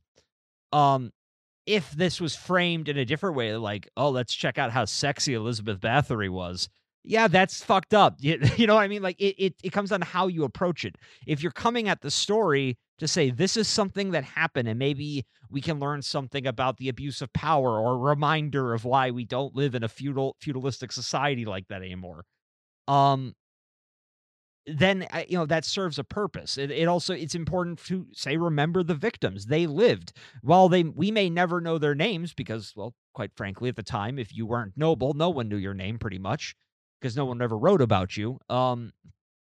The fact is that is the best way we have of honoring their memory and of what happened to them. I think it gets a little stickier when we're talking about true crime. And I don't know why in my brain there's such a distinction between the two, but I think it's probably because typically true crime is dealing with more recent events, whereas a lot of hauntings, especially in Europe, are ancient comparatively. I mean, because the further you get from the death, I guess the less gruesome it becomes and the more... not statistical. The more story it becomes. The happening truth falls away and the story truth becomes the primary narrative by which you interact with the story. Yeah. How much privacy do we owe the dead? If they ain't bothering us, then realistically, we shouldn't bother them. That being said, we're gonna. Because unfortunately, the vast majority of us, myself included, can't help ourselves. It's this weird, it's because everything that deals with ghosts and all of this is so unknown. We don't know why, if, or what is even happening. So we can't help ourselves but try to interject ourselves with whatever form of life it is that they're doing. But if, let's say, Lisbeth Borden, to go back to that one, is still around here, I think she made it perfectly clear in life that she has no interest in talking about these things. And in fact, the only time, again, that we've ever gotten or seem to have gotten an EVP that may or may not have come from Lisbeth They didn't talk about it at all. Yep. And you want to know the biggest difference that was noticed between when they got a reaction and didn't? When they actually called her Lisbeth. Yep. Also, if I remember correctly, because you're talking about the Kindred Spirits episode at the At Maplecroft. at Maplecroft, right? Yes. Well, so if I remember correctly, it's also didn't the question have nothing to do with the actual murders? It was more about what They didn't talk about them at all. Yeah, that's the point you were making earlier. Yeah. So I think that there is again, if this is all to be true in the traditional sense of what we think ghosts are, then going up to them and saying things like, "How did you die?" or "Are you still here?" Like, would you respond to that shit? Who starts a conversation like that? I just sat down. Right. So I think I think it's almost like if we are going to be intrusive on their unlife, then at least we should be respectful. Show up, bring a bunt cake, sit down, offer them a slice. I wonder how Miss Borden would react if we went to Maplecroft and we didn't ask her questions about what happened to her family. We just asked her questions about Nance. I mean, that's actually a really interesting idea. And actually, now I really do like the idea of literally bringing baked goods to an investigation to offer the spirits. I mean, that's been a thing in the vast majority of cultures is when you're attempting to commune with the dead, you should be giving them an offering, and those offerings are usually supposed to be food. Yep. I mean, Same with the Fae. I Yep. think that's also true of the living. Yep. People tend to be friendlier when they have a brownie in their mouth. Yes. Yes. Can confirm. But I mean, realistically, I think the answer is we should, if they were people, treat them like people, right? Amy Bruni said it in her book, Ghosts Are People Too. And I think that's something that we should try to hold on to when we're trying to communicate with them, because ultimately, by going in there and like Zach bagging it and just yelling at everything, we're not going to get anywhere. Which is part of why, even though it's part of why I can't really watch the Watcher show anymore. Like, I don't like how disrespectful Shane is in that show. Yeah. Oh, okay. I thought you were talking about the new horror show people are talking about, The Watcher. No, I want to watch that. I haven't watched. Yeah, I was very confused for a second. You're talking about the what do they call it? Ghost Files? Yeah, the new BuzzFeed Unsolved show or whatever. The same guys, different company. Yeah, their own company. But that's why I can't watch that show, because Shane is kind of an asshole to every ghost. Yeah. Because he doesn't believe in that stuff, so he doesn't think that what he's doing is intrinsically wrong. But when you inhabit our sphere of reality, it's kind of it's at least a moderately shitty thing to be doing. Yeah, I mean, would you like it if somebody decided they didn't believe in you and just decided to come in and just yell at you the entire time? I'd hit them. Exactly. Like, I would hate it too, and I sure as shit wouldn't show myself to them. I mean, I could say that I'm a spiteful enough person that I might, just for the sake of, I'm going to fuck up your worldview. Yeah. I mean, I would like to imagine that I would, but how much energy does it take to do that? And do they deserve it? And does it even work on someone who's as much of a non-believer as Shane is? Because we have to go back to that idea too. The doubting Thomas thing. Well, and Yep. I mean, and also beyond that, I mean, the whole idea that every aspect of the phenomenon is a participatory experience. Right. Annabelle almost got him when they were back on BuzzFeed Unsolved because remember the flashlights were going on and off when he was alone with the Annabelle doll, and he actually like froze and was staring at it for a few seconds trying to figure out what the fuck had happened. Mm-hmm. That was fun because he doesn't talk about that investigation anymore. Nope. Yeah, I it's a complex issue. I mean, especially because we still can't agree on as a people how much privacy we owe the living. Right. Especially in this modern social media age. I mean, there's this almost kind of belief, especially regarding celebrities, that people are somehow entitled to know everything about someone's personal life. And not just that, but we're entitled to make judgments about it. And I mean, yes, there are certain things where I feel like I'm making judgments about. If I find out in secret you're, for example, torturing and murdering hundreds of peasant girls, I think we can judge you for it. But if it's not hurting someone and you don't want it to be in the public sphere, it's no one's business. They don't have a right to it. Multiple queer celebrities over the last 3 years have come out and then stated afterwards that they felt more or less forced into it by their fans who would not leave them alone about it. And were basically like, not to participate in the fact that this was done to her. Kristen Stewart was essentially mass stalked by the public until she admitted that she's bisexual because people were spying on her in her house with her fucking girlfriend before she was ready to come out.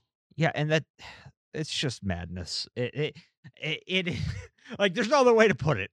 Personally, I see it as a form of intense mental illness that we have on a societal level. Oh, yeah.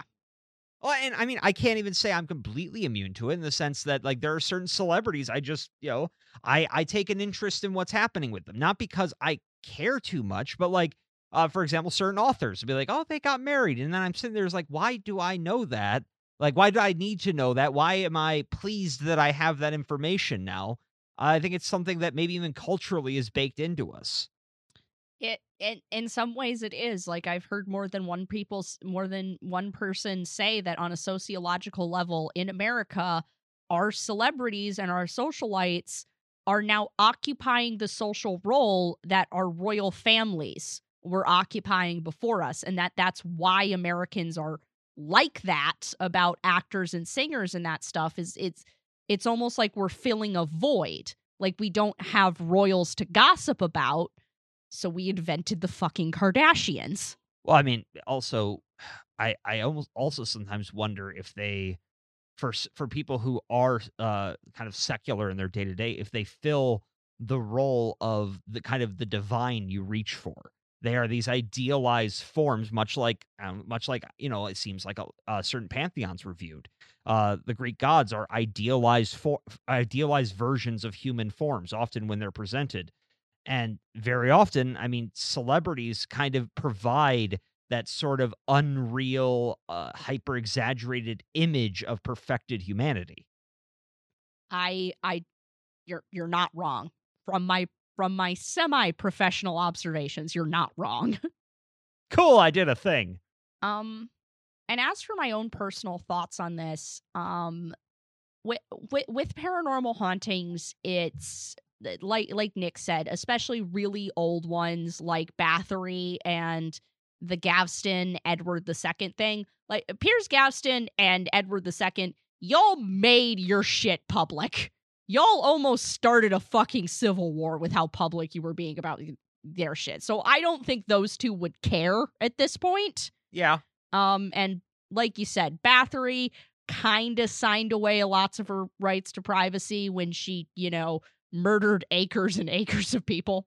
The right that the victims have to have their story told supersedes her right to keep her horrible crimes private. And that thing you said about learning from history, I've tried to explain this to a few people before, that weirdly part of my obsession with true crime is this weird idea I have that it's like the person that went through this horror shouldn't be the only one who has to know that this happened to them. It's almost like this bear witness kind of compulsion of, it's like, no, I need to look at this because somebody needs to look at this and somebody needs to carry this around and remember that it happened and feel deep seething rage and existential sorrow over it. And I don't know if that's a fucked up cognitive distortion I have or not. It probably is. I mean, I get it. I don't know if it's healthy. But I totally get it.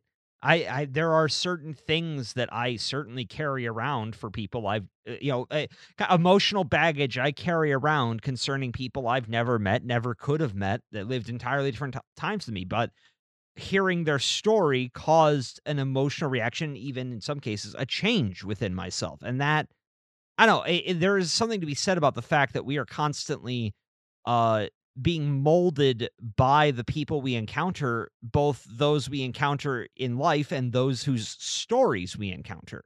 I mean, I talk all the time about the power of stories, in that I think that they are a fundamental shaping element to, I mean, maybe on a metaphysical level to existence, but at the very least, at a psychological level to who we are.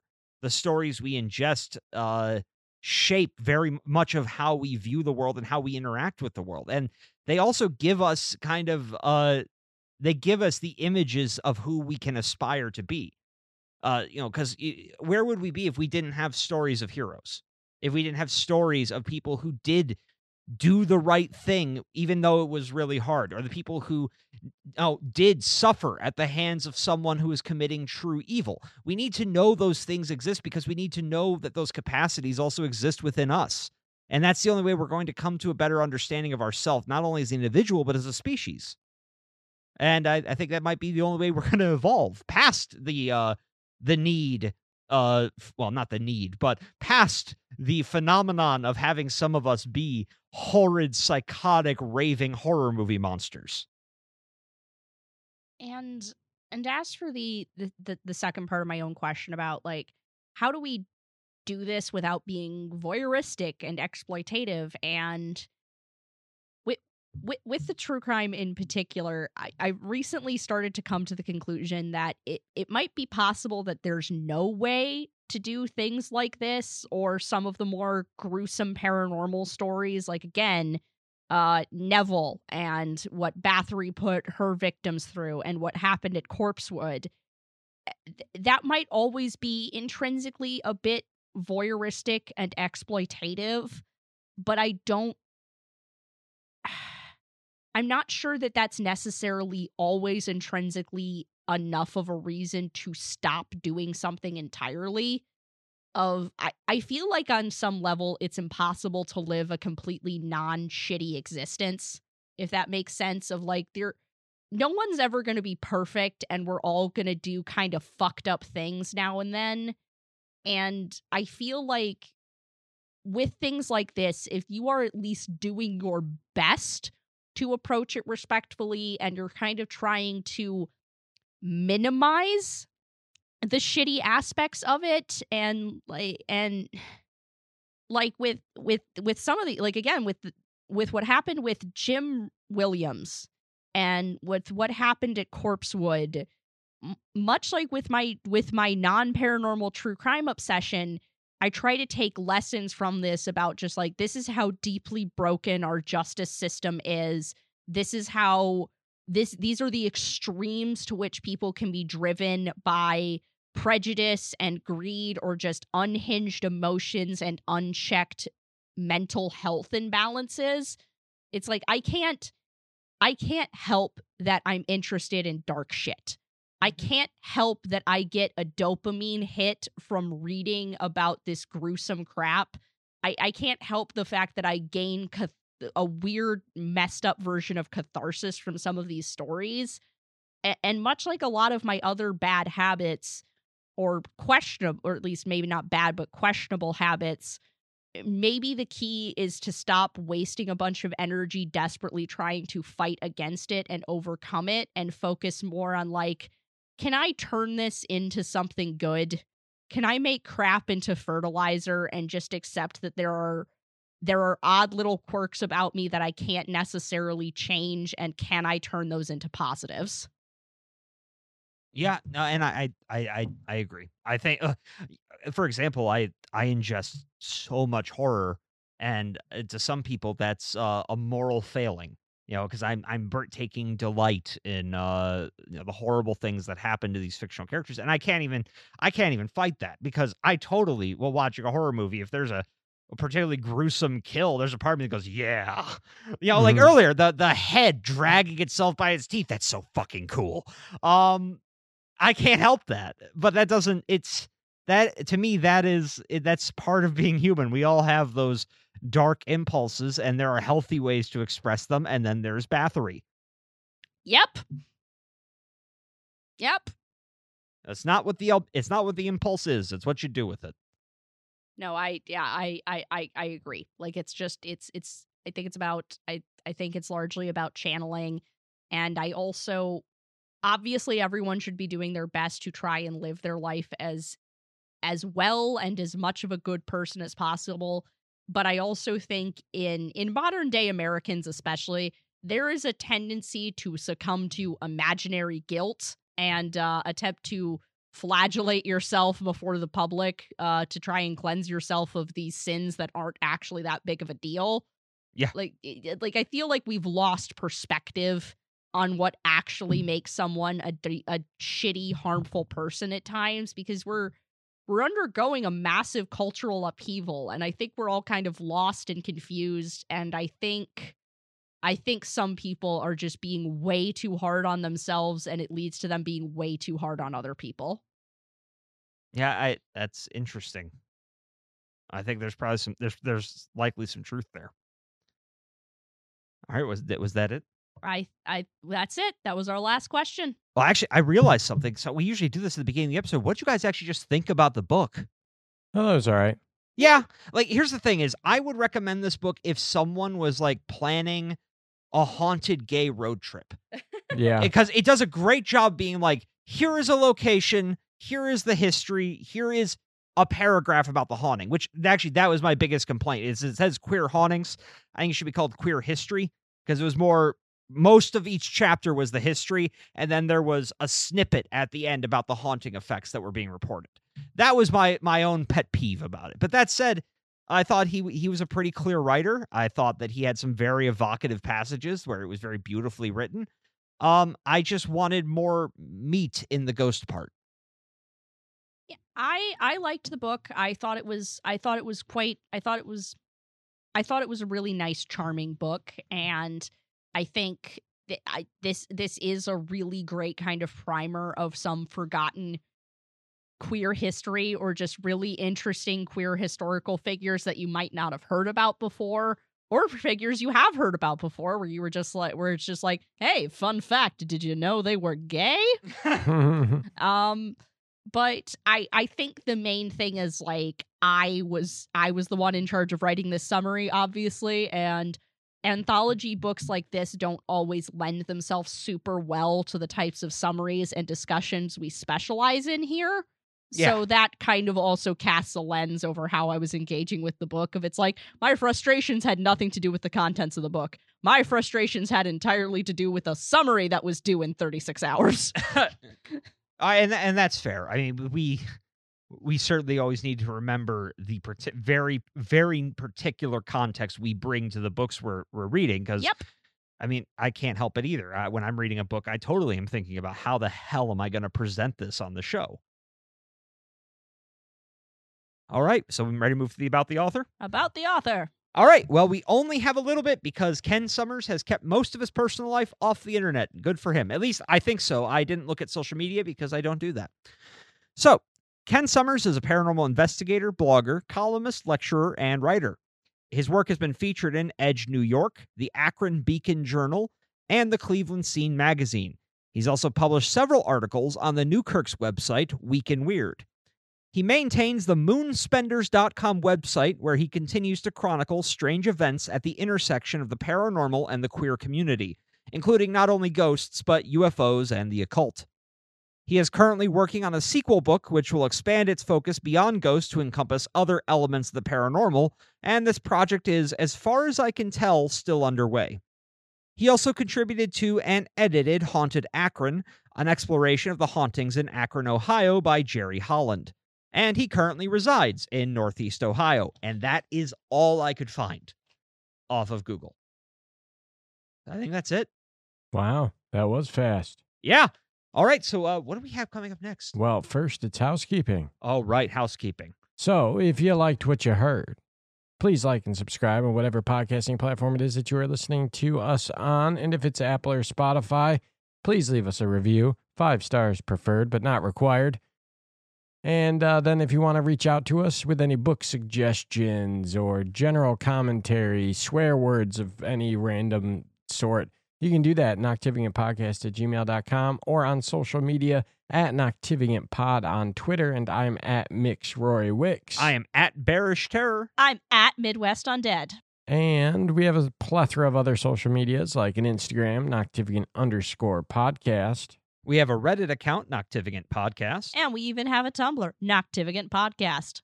But I think that is it. So what are we doing next? Well, next is it's the UFO religion book that I'm doing. We are doing American Cosmic by D.W. Pasuka. That's the one. Pasuka? Pasluka? Something like that. I'll figure out the proper pronunciation before we record the episode. I'm so excited to be a pseudo-intellectual about this shit. Oh, I have already started the book, and this is one that has been on my want-to-read list forever, and I've just somehow never gotten around to it. So thank you, Rory, for selecting it. Yeah. It is an academic theologian's perspective on the UFO phenomenon, and it is fascinating. The career I was too weak to pursue. It's not too late. Nope. You're young, Tink. Oh, God. And we're back. Lead us out of here, Tinkerbell. Or Jay. Lead us out of here, Jay. Jay or Bell. The rest of the podcast is just the sounds of me beating Nick to death. For the next 25 seconds. Ah! No! Why? You have so many teeth somehow! Good night, ghosties. Good night, coolies. Good night, moth people. Stay safe out there on those midnight roads. And look out for fairies. Just get lost. It's more fun that way. Don't fucking get lost. I'm so tired of this argument.